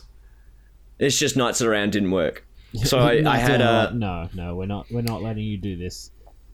So I had I think my strongest summon was Bahamut Zero, and he did like 9999 damage. So I had that Quad Magic. So that's still like a good 30-second cutscene, but you're looking at like 40,000 damage just for one attack. So it's really fucking strong. Oh yeah, the only way you can get the Knights of the Round to be summoned 9 times, because it takes 250 MP. The most MP you can get is 999 MP, but there is a materia that can swap HP with MP. So the max HP you can get is 9,999, and the max MP you get is 999. You can swap those values around, so you have 9,999 MP and 999 health. So you need that to use with the Knights of the Round summon, so you can summon it 9 times, because that's like the mana to use it. Yeah, because it takes around like 2,500-3,000 MP to use Knights of the Round 9 times. So yeah, it's fucking crazy. But yeah, that's been my adventure with Final Final Fantasy VII. So Nice. because of that, I started playing Final Fantasy IX. And oh boy, that game is so totally different than all the Final Fantasies I've previously played. It is so like the recent Final Fantasy I played is Final Fantasy 8, 10, 10-2, and 7. They're the recent ones. 7 is based around a terrorist group called Avalanche trying to stop Shinra from, destroying the planet. Again. And it turns out that fucking Sephiroth is trying to be a god to destroy the planet. So it gets dark really quick, and there's like strong adult themes. Final Fantasy VIII is about a school which trains up mercenaries to fight in wars. And then basically you have to fight. I think, as dumb as the premise sounds, I think it's the coolest. Because the bad guy in Final Fantasy VIII, and skip ahead a minute if you don't want to be spoiled, is the world's strongest mage that can only fight you from the past. So Ultimecia, she is so powerful, she can control events of the present from the past. And not as in like, I'm going to do this, so when this happens back then, in 1,000 years, it's going to hurt them. No, she's actually casting magic or creating shit from the past that influences the present directly. Yeah. So for an example, even though this exact thing might not happen, but for example, like, she could cast a fireball from where she is now in time, and it would fly and hit her target 1,000 years in the future. Yeah. So because she bends space and time and shit, because she's she's the most strongest mage alive ever. And so she's basically creating a portal from the past into the present to attack people. But the way that she attacks, because she needs a host. So what she does is she affects a party member. So she can essentially mind control a party member from the past to do her bidding for her in the present, to then give her the ability to affect the future. So what she's trying to do is to affect the future. She can only affect up to the present, but she wants to affect the future. So you are fighting a fucking mage from the past. And that is such an interesting concept. Like, I've never seen something like that done before. And we're like, hey, look, we're fighting this Ultra Mage now. I was like, no. She lives like fucking hundreds of years ago. She's fighting already us. Dead. Yeah. But fighting like concurrently. And that becomes the issue with your goal of stopping Ultimecia, is that it is in a loop. So you go back to defeat her. She comes to the present to pass on her spirit, her conscious, into somebody else, which then that somebody else sets in the events of what's happened before. Meaning she can't die. She's just, the only way we can stop Ultimecia is keep her in this loop. And this loop of us going to defeat her is going to happen infinitely. We can't stop her, we can't kill her, so we can only lock her in this loop. And like, that does make sense. But so that's the plot to 8. 10 is a little more fantasy setting, but fucking stakes are high and shit is dear. So it still handles like a lot of adult themes, even for like looking a bit more on the PG side, but actually it's pretty fucking MA rated. And Final Fantasy 15. Final Fantasy 15 is basically like the same thing. Your dad dies and this army's trying to take over. Final Fantasy 9, however, is just like, hey, we want to go steal this princess. We're going to kidnap this princess. So we faked a play so we can kidnap the princess. But what's this? The princess wanted to be kidnapped. So she comes and joins a party and we're just having fun. And that's what I've gone up to so far. I've gone up to a part in Final Fantasy 9 where it's just like, okay, there's these sort of dolls. So there's a character named Vivi, or Vivi, or Vivi, who's literally like a small, like knee-high mage who wears like a witch's cap, and like you can't see his face. All you can see is these glowing eyes. And he's like, you know, doesn't really know much about his origins, but we're finding more and more dolls or sort of vessels that look like Vivi, styled like Vivi, not small, like they're adult sized, but they're the same as Vivi, have the sort of hat, blacked out face with only the eyes, and we're running into these fucking mages who straight up want to kill and just kill everything. And it's like, okay, shit's coming pretty dark. And it turns out, like, the princess we kidnapped, her mum is filling all these Vivi-like dolls and starting a war with them. And even though, like, the main character of this game is, like, 13, I think. Hold up. The fucking princess... Yeah, anyway. Final Fantasy 9. Like, the characters are so fucking young. Zidane is the main character. He's literally like a little boy who has like a fucking, like a Goku style tail. So yeah, like he's like a kid. And I'm sitting there going, okay, this is quite weird for just having kids. And then the princess is like 14 years old. Like, there's kids. Yeah, he's 16. Okay, he's 16. Born in 1783. But he's just a kid. He's like a little thief. And that's it. He's got the weirdest... He looks the most David Bowie there is, though. He looks so fucking David Bowie. It's not funny. I'll put a little picture of him in our chat, and then you can fucking make the David Bowie comparison.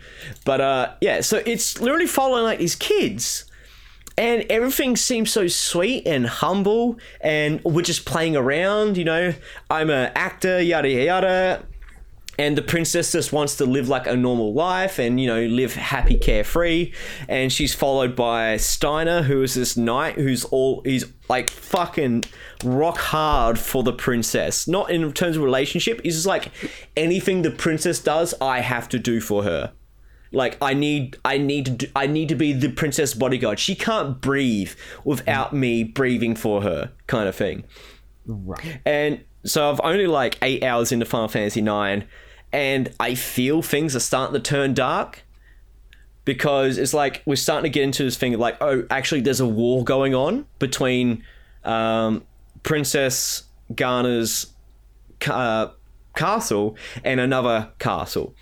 And what the Princess Garner's mother's doing is fucking straight up getting like soulless vessels, turning them into mages, and just getting them to kill people.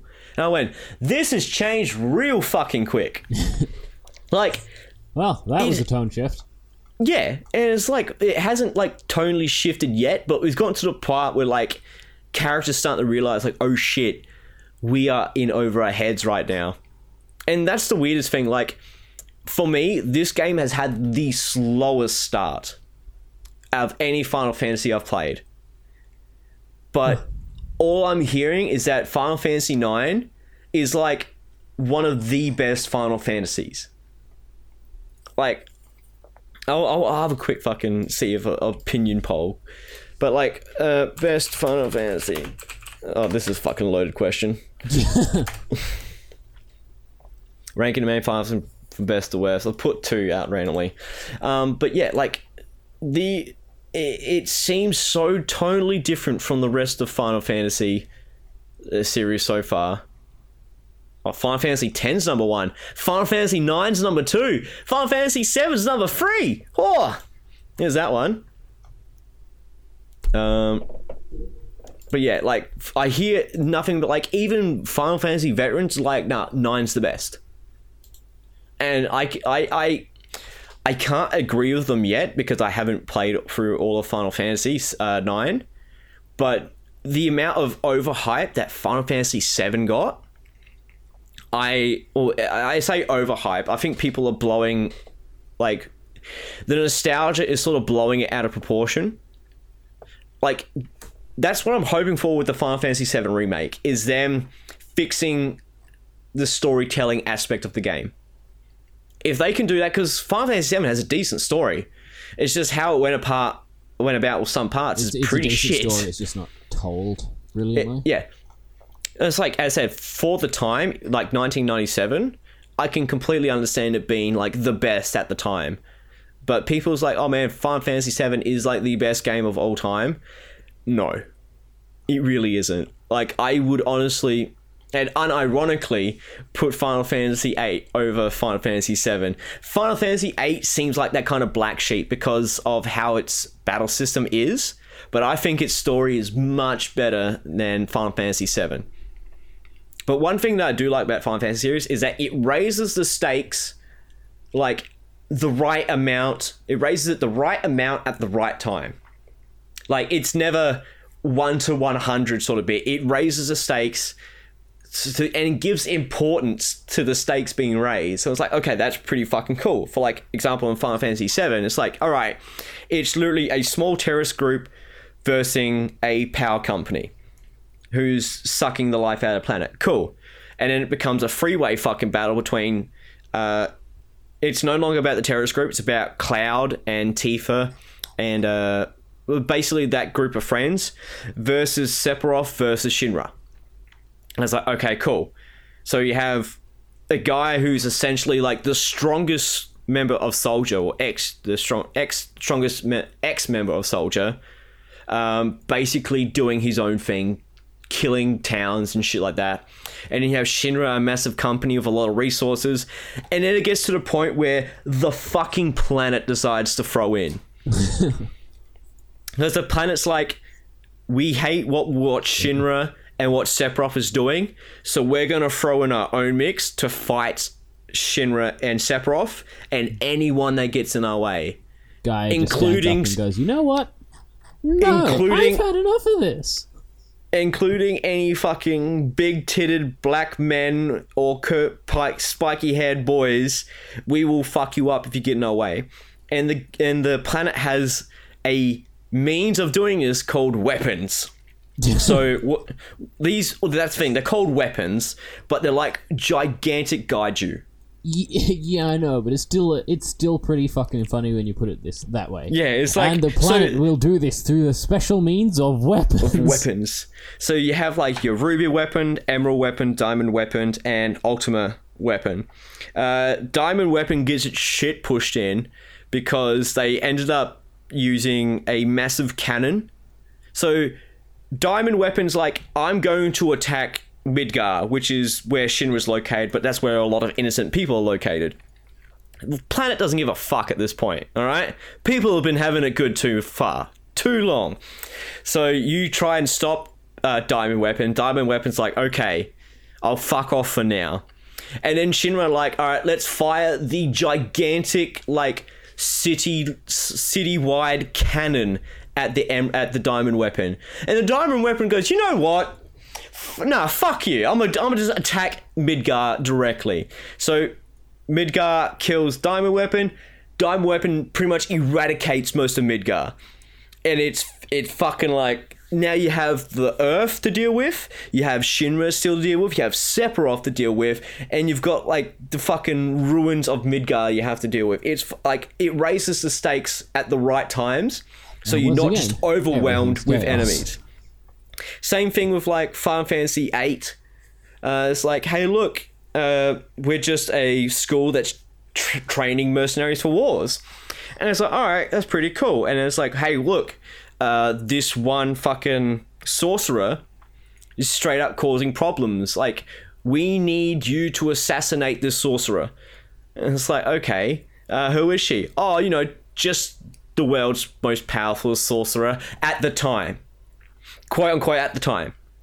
So she was the world's most powerful sorcerer at the time, because Ultimacia is still fucking years in the past. But Ultimacia was controlling this sorceress, so it's still, that's where she gets most of her powers. And it's like, okay, we got to deal with this.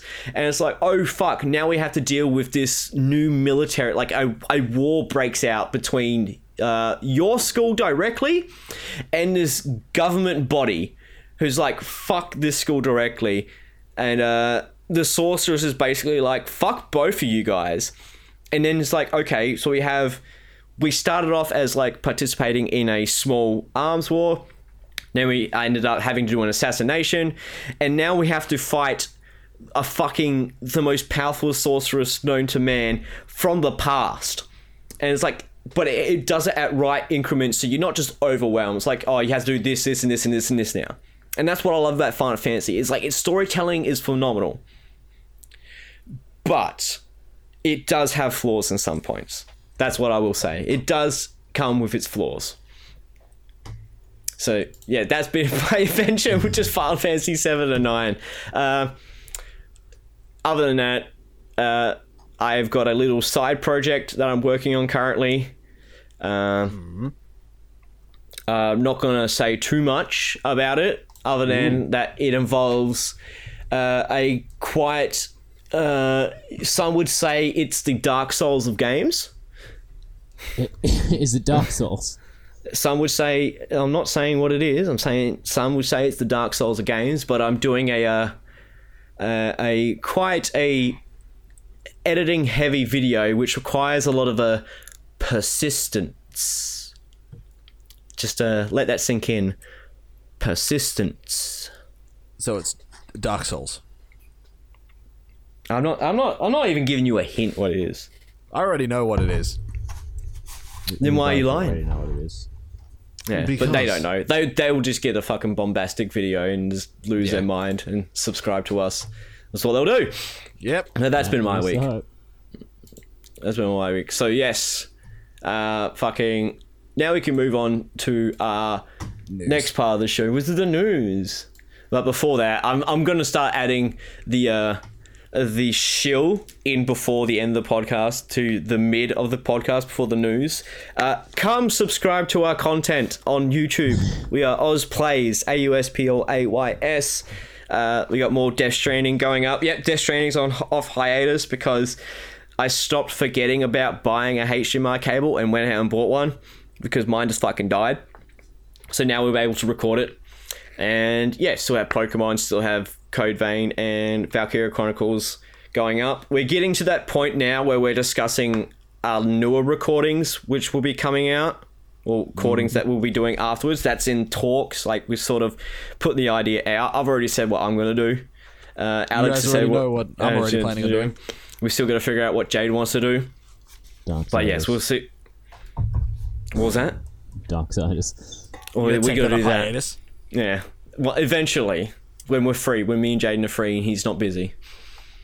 And when I'm not busy, because I'm usually working. But yeah, so on to the news. I can take off the Code Vein one because we talked about that in the intro. So yeah, Code Vein has 2 DLCs out. Both are fucking shockingly horrendous. Yep. Yeah, they are the opposite of impressive. Do you know what else is the opposite of impressive? The video recording guidelines for Persona 5 Scramble. Now, Oh, good. I was hoping we'd get into that. So, do you guys know about the Persona 5 guidelines for recording for Persona 5? Yes, I know remember fuck all it about had. Persona 5. I remember it had something to do with you weren't allowed to stream the game past a certain date, otherwise you would be banned. No, you won't be banned. You'll get a copyright strike. Ah, yeah. So yeah, it was like you couldn't stream or record past July, and then they moved it to November, I think, or October. But that is indefinite. You still can't do that, apparently. Yep. So if you think that's bad, wait till you see the fucking guidelines for Persona 5 Scramble. Because these are fucking horrendous. To clarify for people who don't know what Persona 5 Scramble is, it's like the Dynasty Warriors clone of Persona 5. Stylistically, looks much better, of course. Yeah, obviously Persona. much better. But it's essentially Dynasty Warriors with Persona, With Persona 5. 5. Yeah. So Just a 1v horde. You're beating the crap out of whatever walks in your way. Yeah, that's one versus I've never 100. heard of that before. I like that 1v Horde. Yeah. It was called the one versus 100, or the Warriors style of game. Isn't that fucking Guts' thing? 1 versus 100. No, Guts was the 100-man slayer because it was an impressive feat. One man killing 100. Yeah, what a guy. And then they gave him the Warriors treatment, where it's like, oh, Guts killed 100 people. Fucking, I just killed 100 people swinging my sword once. That's a big deal. It was this one crazy swing of my crazy pap. Destroy. Here are the guidelines for recording Persona 5 Scramble. Essentially, the first bullet point should be, if you are planning on recording this, no. Yeah. So, First one. That's pretty straightforward. Uploading screenshots or videos requires you to use the console's own capture and share functions. So if you want to upload any screenshots or video, you would have to use either the PlayStation's recording thing, the share button with the PlayStation, or I don't know if the Switch has one, but the Switch's share function. Right, The so you Switch can't does have a record. Yeah. Yes. The Switch does have a capture function. Second bullet point, which leaves them from the first, Atlus will not allow screenshots or videos captured via personal capture cards. So You're gonna have to 2003 it, boys. Buy a camcorder and can't even point cam at the it. screen. Can't even cam it. It has to be done with the console's own capture and share functions. Nothing else. Jesus. Only upload videos to sites supported by sharing features on the Switch and the PS4. If you are showing event scenes or story scenes, you must clearly mention that there are spoilers. So if there's an event scene or a story scene, you have to mention the spoilers. Now, here's the most fucking stupid part of this. Footage and screenshots should also show the Atlus, Sega, Koei Tecmo Games All Right Reserves copyright mark. Excuse me, what? Yes. So if you have any screenshots or video stuff, you have to upload it using the PS4 or Switch's share function, download it to your computer, add the Atlus, Sega, Koei Tecmo Games copyright all right reserved watermarks to it, and then re-upload it. Holy shit. Like, they don't come with the recording of the function, like the gameplay function recording. You have to do that yourself. Do not use the gameplay footage for any other purposes other than showing gameplay. So unless you're showing gameplay, you can't, don't show cutscenes at all. Do not only upload the BGM or music data or use gameplay footage for the main purpose of listening to the music. So the music for the game, you're not allowed to upload that solely. It has to be within gameplay.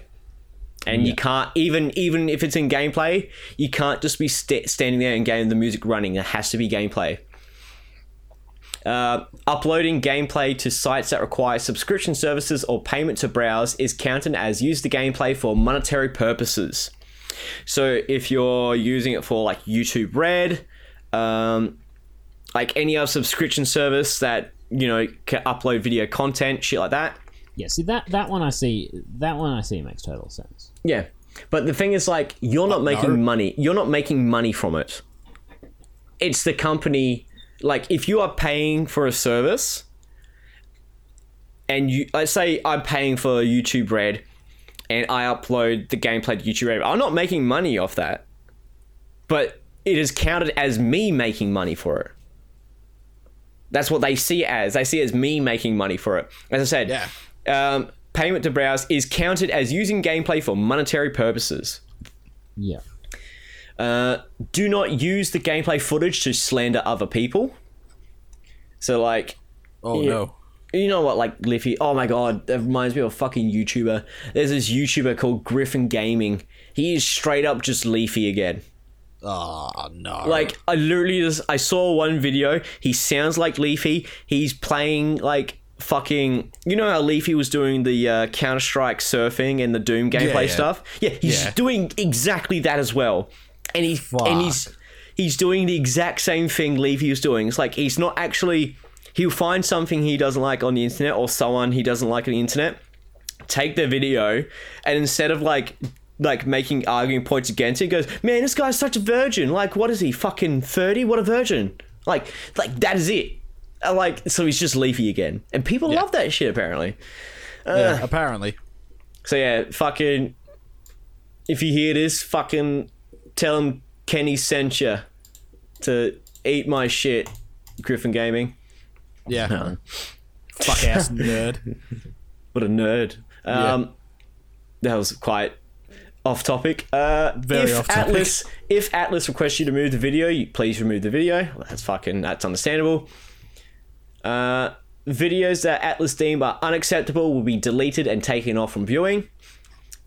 Queries into the matter may or may not be answered by Atlas.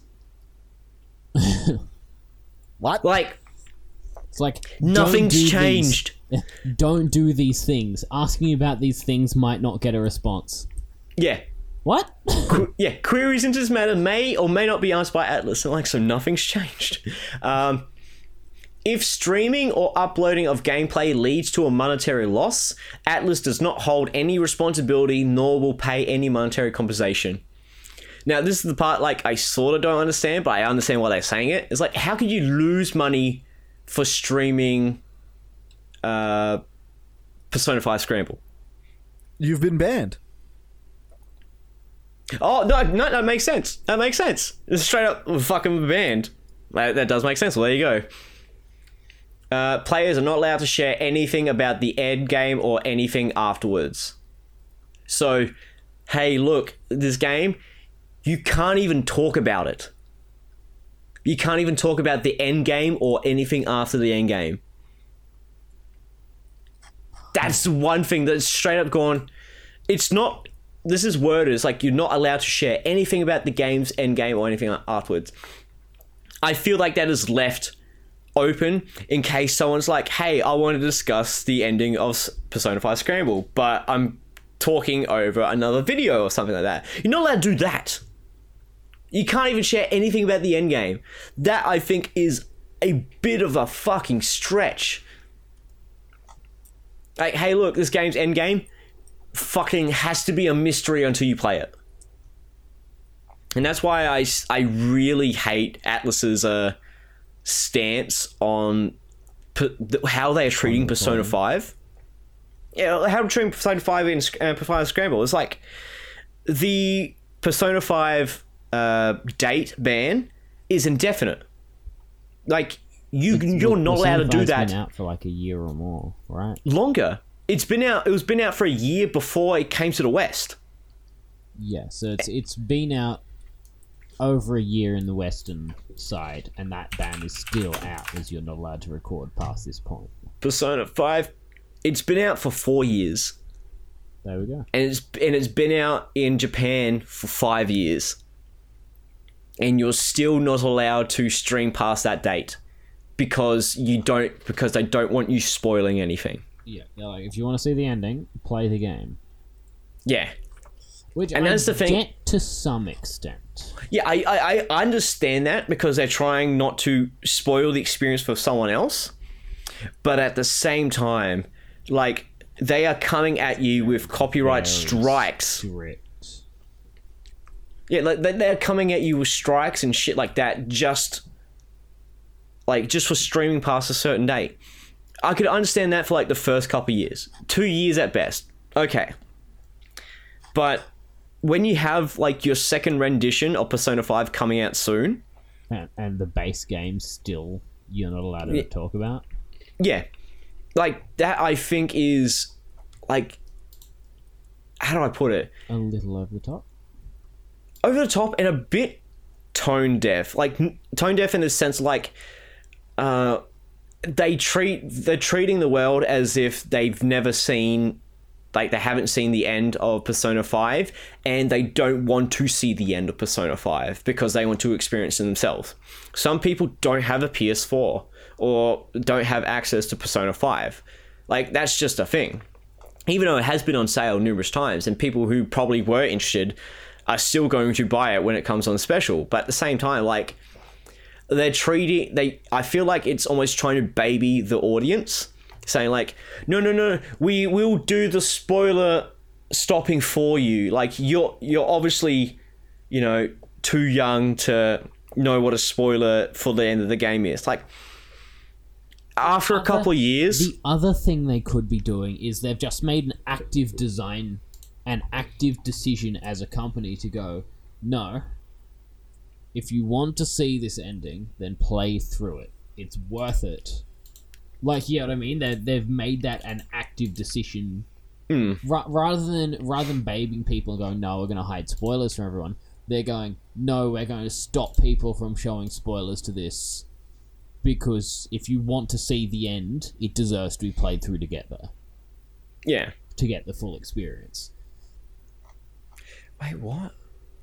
Like, I'm not I read that wrong, necessarily saying I agree with it, but I can see a logic behind that. I see a logic, but at the same time, you putting an indefinite ban on it is way over the top. And Atlas have come out saying, it's like, no, we're going to keep this an indefinite ban. It's like, so like 20 years from now, will there still be a ban? By the looks of it, yes. It's either because they forgot, or it's... I have the feeling they will forget that they put a ban on it before it becomes relevant again. They'll forget they put a ban on it before they decide to take it off. Now, one thing I am quite interested in is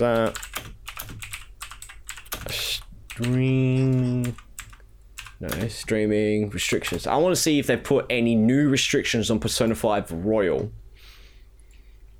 Because they could be like, nah, there's earlier spoilers due to the content change.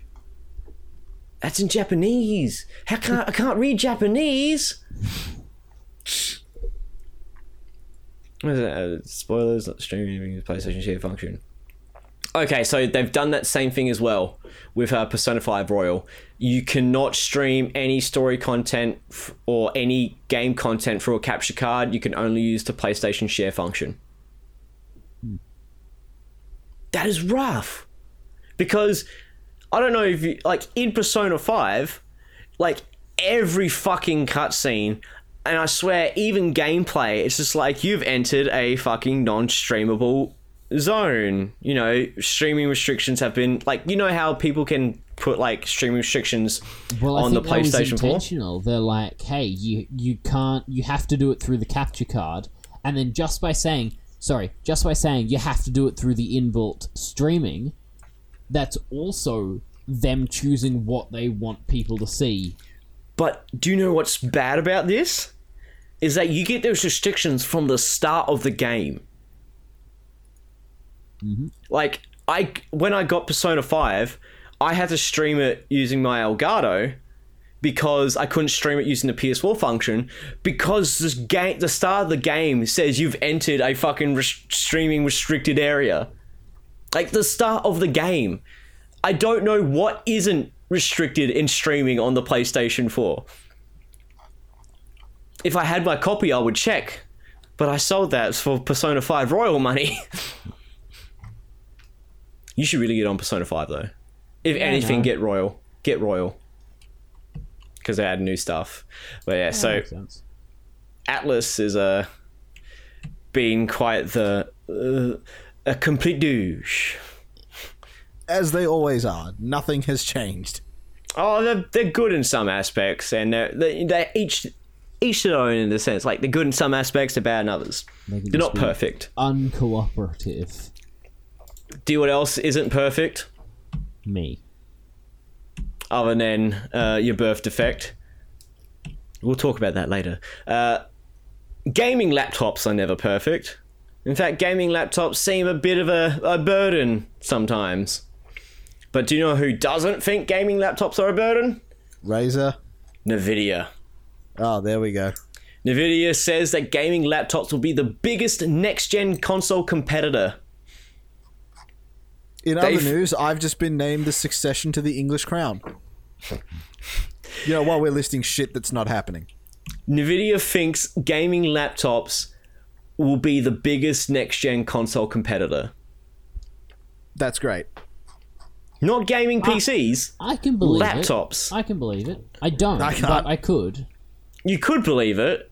but we're not believing it, because you can buy a tower for the same price as a laptop and get better results with your tower. The only good thing about a laptop is you can move it around. But are you really going to move around a fucking $3,500 laptop? No, you're not. Exactly. I don't know anyone who fucking takes their gaming laptop anywhere else but like a LAN every now and then. That's it. It almost negates the reason to have it as a laptop if you're only going to be taking it to places where you're going to be bringing a computer anyway. It's like laptops are meant to be played like on the go or shit like that. No, I have my fucking laptop. I put games on that, but I play that fucking, not graphic heavy games. I play fucking time waster games because I was like, I have a waiting at uni or some shit. I'm not sitting here with a fucking mouse and keyboard going hard on Counter-Strike's a bad fucking example. Going hard on Metro Exodus. No, I've got a fucking computer for that. I've got a fucking setup for that. And it's gonna be cheaper than the fucking laptop. That's it. But Alright. I know the benchmark we should be holding the next gen consoles to. What's that? Can they run Crysis 2 stably? I can run Crysis 2 stably. Yeah, I can run Crysis 2 stably. Actually, the Xbox 360 can run Crysis 2 stably. Crysis 2 was such a poorly optimized game. On PS3, I will agree with you, because that fucking chunked like shit. But I did get Crysis 2 on Xbox 360, and it did work really well. And PC. In fact, I went hard into Crysis 2 multiplayer. I don't know why, but I did. Fucking Crysis is one of those series. Like, yeah, number 1 was really good, number 2 was alright, and number 3 is like, oh, fuck off. And number 3 existed. So, with this gaming laptop, who is this guy? His name is... the NVIDIA CEO says our notebook business has seen double-digit growth for 8 consecutive quarters, so 2 years. And this is unquestionably a new gaming category. Like, it's a new game console. It's going to be the largest game console in the world, I believe. And the reason for it is because there are more people with laptops than there are of any device. Yes, there are more people with laptops, but laptops come at varying price points. Anywhere between, $100 to $4,000, $5,000, $6,000, $7,000, $8,000. Yeah, it's a... There's a wide range. And so the fact we're able to get an RTX into a thin and light notebook is really a breakthrough, and it's one of the reasons why we're seeing such great success in notebooks. So yeah, they did get the RTX chip in there, but you're also playing at a disadvantage with an RTX chip because it's shared memory along with the RAM with the computer, because it's a chip. Like, same thing with my laptop. Fucking, it costs a pretty penny, but it ain't worth shit.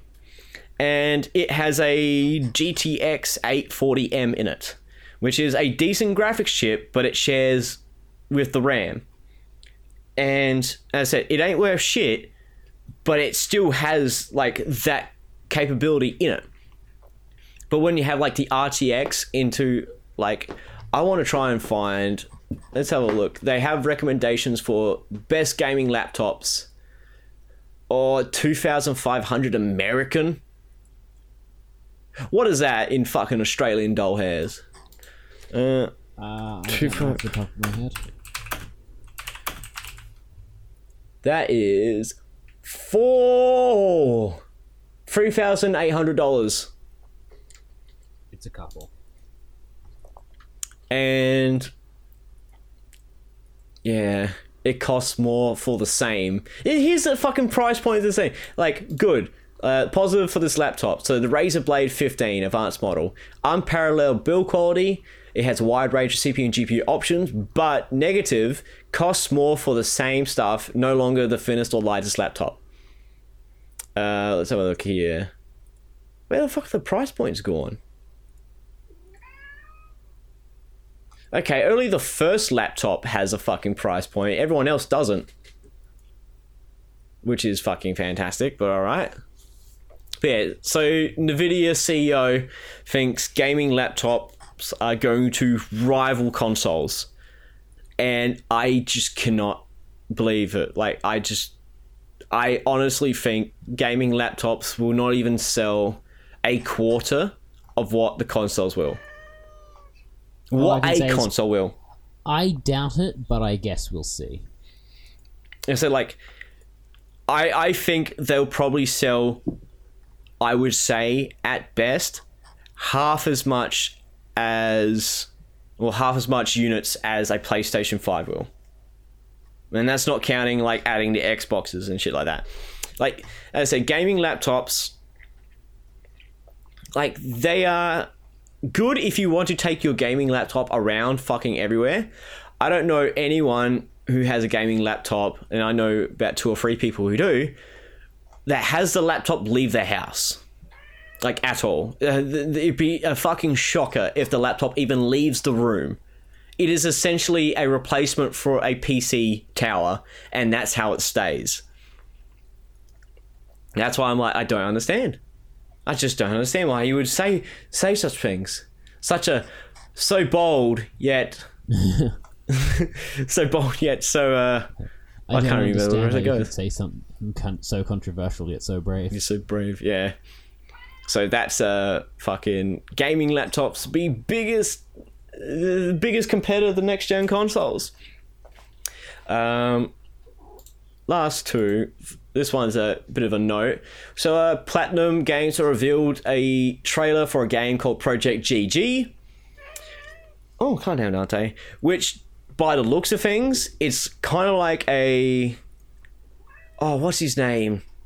He's the sort of weird-looking jet man in Godzilla versus... Godzilla universe. It looked like that from a trailer, because in the trailer you see like this man defend a dog from being crushed by falling debris, and then you don't really get to see the man, you get to see his silhouette, but then the man grows to the size of the kaiju, and then a fight is about to ensue. And that's all they've got so far. So they basically said that this is a part of the Hero trilogy. So you have Viewful Joe and The Wonderful 101. And by looks of it, this is going to be the 3rd game in that trilogy of Hero games. Speaking of 101, yeah, they already announced that it's going to be coming out in May this year. And the Kickstarter only just got done like 2 weeks ago. So wow, so the Kickstarter just very recently finished, and they're like, right, cool, Kickstarter's finished, it's coming out soon. Well, one thing is they got fuck ton more money than they were expecting. So let's go Wonderful 101 Kickstarter, because this game, Wonderful 101, I think is one of the lowest selling AAA games in history. Copies of... Because I think... Oh, it's worse than I thought. Oh my god. Alright, so guess how many copies Wonderful 101 sold? 10,000? He says 10,000. What do you say, Jade? I'm gonna guess 100,000. Well, you're both wrong. It's only 5,000 copies. Oh. So Japanese charts show that Wonderful 101 sold just about 5,000 copies. Oh, Dante. See, they allotted 30,000 copies, only sold 5,000. 5,258 copies to be exact. But the Kickstarter, however, that was something special. Let's have a look at it. See if it's still up.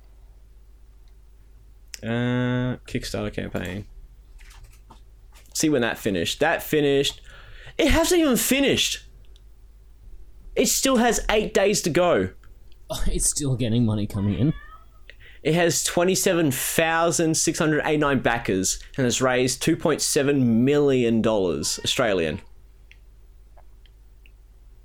Good shit. yeah, like, so they haven't hit all of their stretch goals.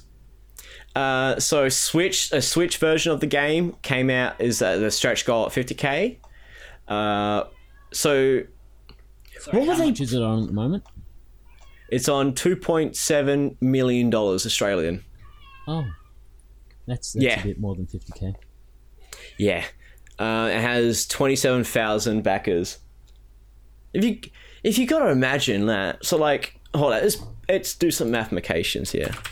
So let's see how much is donated per person on average. So, fucking 2714739 divided by 27698 689. And the results are in. It's About $98 each. About $100 each more than I expected, actually. on average. So it's not everyone donated $100, but like you're looking at about $100 per person. So 50k was like a Switch version, 250k was the Steam version, 500k was the PS4 version. If the Switch was a stretch goal, then what were they planning on releasing it on? Because they got the Switch, Steam, and PS4 all here. And I highly doubt they were going to release it as an Xbox exclusive. But yeah, so it's basically coming out on everything but the Xbox. So I guess you guys miss out. The Xbox fannies. Well, I mean, I don't. Not a big loss. I'm personally not worried, but Because I'll definitely give it a look, because I saw a playthrough of Wonderful 101 on a channel called Woolly Versus, and it looks really fun. And then they're talking like, yeah, this game sold like fuck all. It was like Platinum's biggest flop ever. And then apparently this came out for Kickstarter, and it's fucking getting more views and more money than it could have ever imagined. Who would have thought? And last one, Resident Evil 3 Remake is getting a demo soon. Finally. Well, I'm still surprised, because I honestly think they weren't even going to release a demo. I just didn't think they would, but I don't know. I guess I've seen such... Well, that's the thing. I've seen such little information about it. About Resident Evil 3, other than the developer behind the scenes things, which they released when they announced it, and screenshots coming out every now and then. And then we got like a 15-minute gameplay of Resident Evil 3, which looks fucking great. Certainly looks great. I've noticed they've kept some of the original lines from Resident Evil 3 in. Because especially when Carlos is like, yeah, I'm with the Umbrella bio countermeasures. The bio countermeasures. So it's like weapon, like Umbrella, UBCM or UBMC or something like that. But he technically is a mercenary for Umbrella. Like, he doesn't exactly work at Umbrella. He's just like, we hire you to do stuff. And he's like, yeah, we work for this. And Jill's just like, you work fucking what? Like, actual just swears off the fucking top. It's got fucking what? You work for Umbrella? They're the ones that cause this. Like, line for line, the original line. Which I'm like, that fucking, you know they're fucking running well. They've tying really nicely with the source material. But yeah, Nemesis is a fucking threat. Like, Jesus Christ, he's a threat. And they're basically saying how they've reinvented the Raccoon City with bigger open streets, which I'm fucking excited about. The gameplay looks really fun. It's basically a little more actiony than Resident Evil 2 Remake, but still not like Resident Evil 4, 5, 6 actiony. It's still like like a single zombie is still a threat, which is good, because after Resident Evil 4 or Resident Evil 4 onwards, zombies became jokes. They were literally the butt of the joke. Everyone fucking can kill a zombie in their sleep. Whereas in Resident Evil 1, 2, and 3, like, zombies were a fucking issue. Threat, whether 4 plus zombies were just default zombie horde movies. Well, it's kind of what like in 4 and 5 they result to a parasite called Los Plagas. So essentially they were zombies that still had their mental awareness. And then in Resident Evil 6, Leon's campaign contains zombies, but they were like came in droves, died in a couple of shots, like literally a couple tip taps here and they're fucking dead. And that's what was upsetting about it. It's like they weren't actually like the threat of zombies wasn't there. It was more they're there to please the horror fans, like just in existence, not in behavior at all. But yeah, since the Resident Evil Twitter came out saying it was written in the stars, ha ha ha. Resident Evil 3 demo is on its way. We'll have more details in the near future. That was a couple of days ago, so still nothing about it, but yeah, I'm seeing more of the enemies. For example, the Drain Demos, which are like kind of like brain suckers but smaller. They're back in the game. The original fucking I can't remember. I think Gamma Hunters, which are like frogs.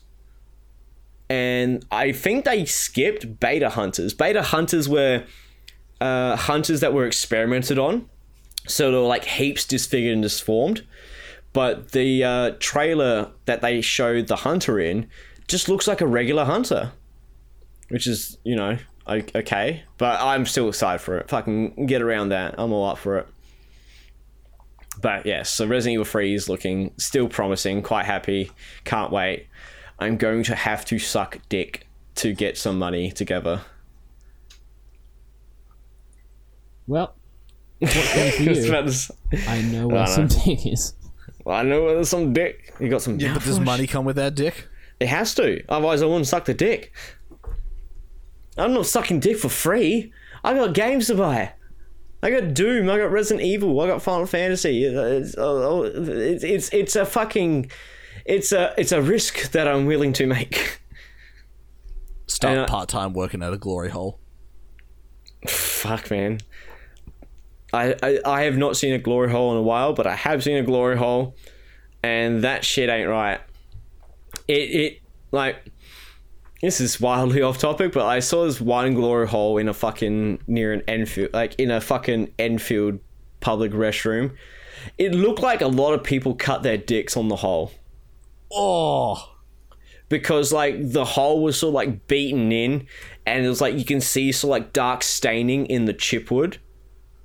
And it's like, oh, you're supposed to put duct tape around those things. No, I ain't got time for duct tape. Isn't glory hole just like free dick sucking? Yeah. Then why would anyone pay me to do work at a glory hole?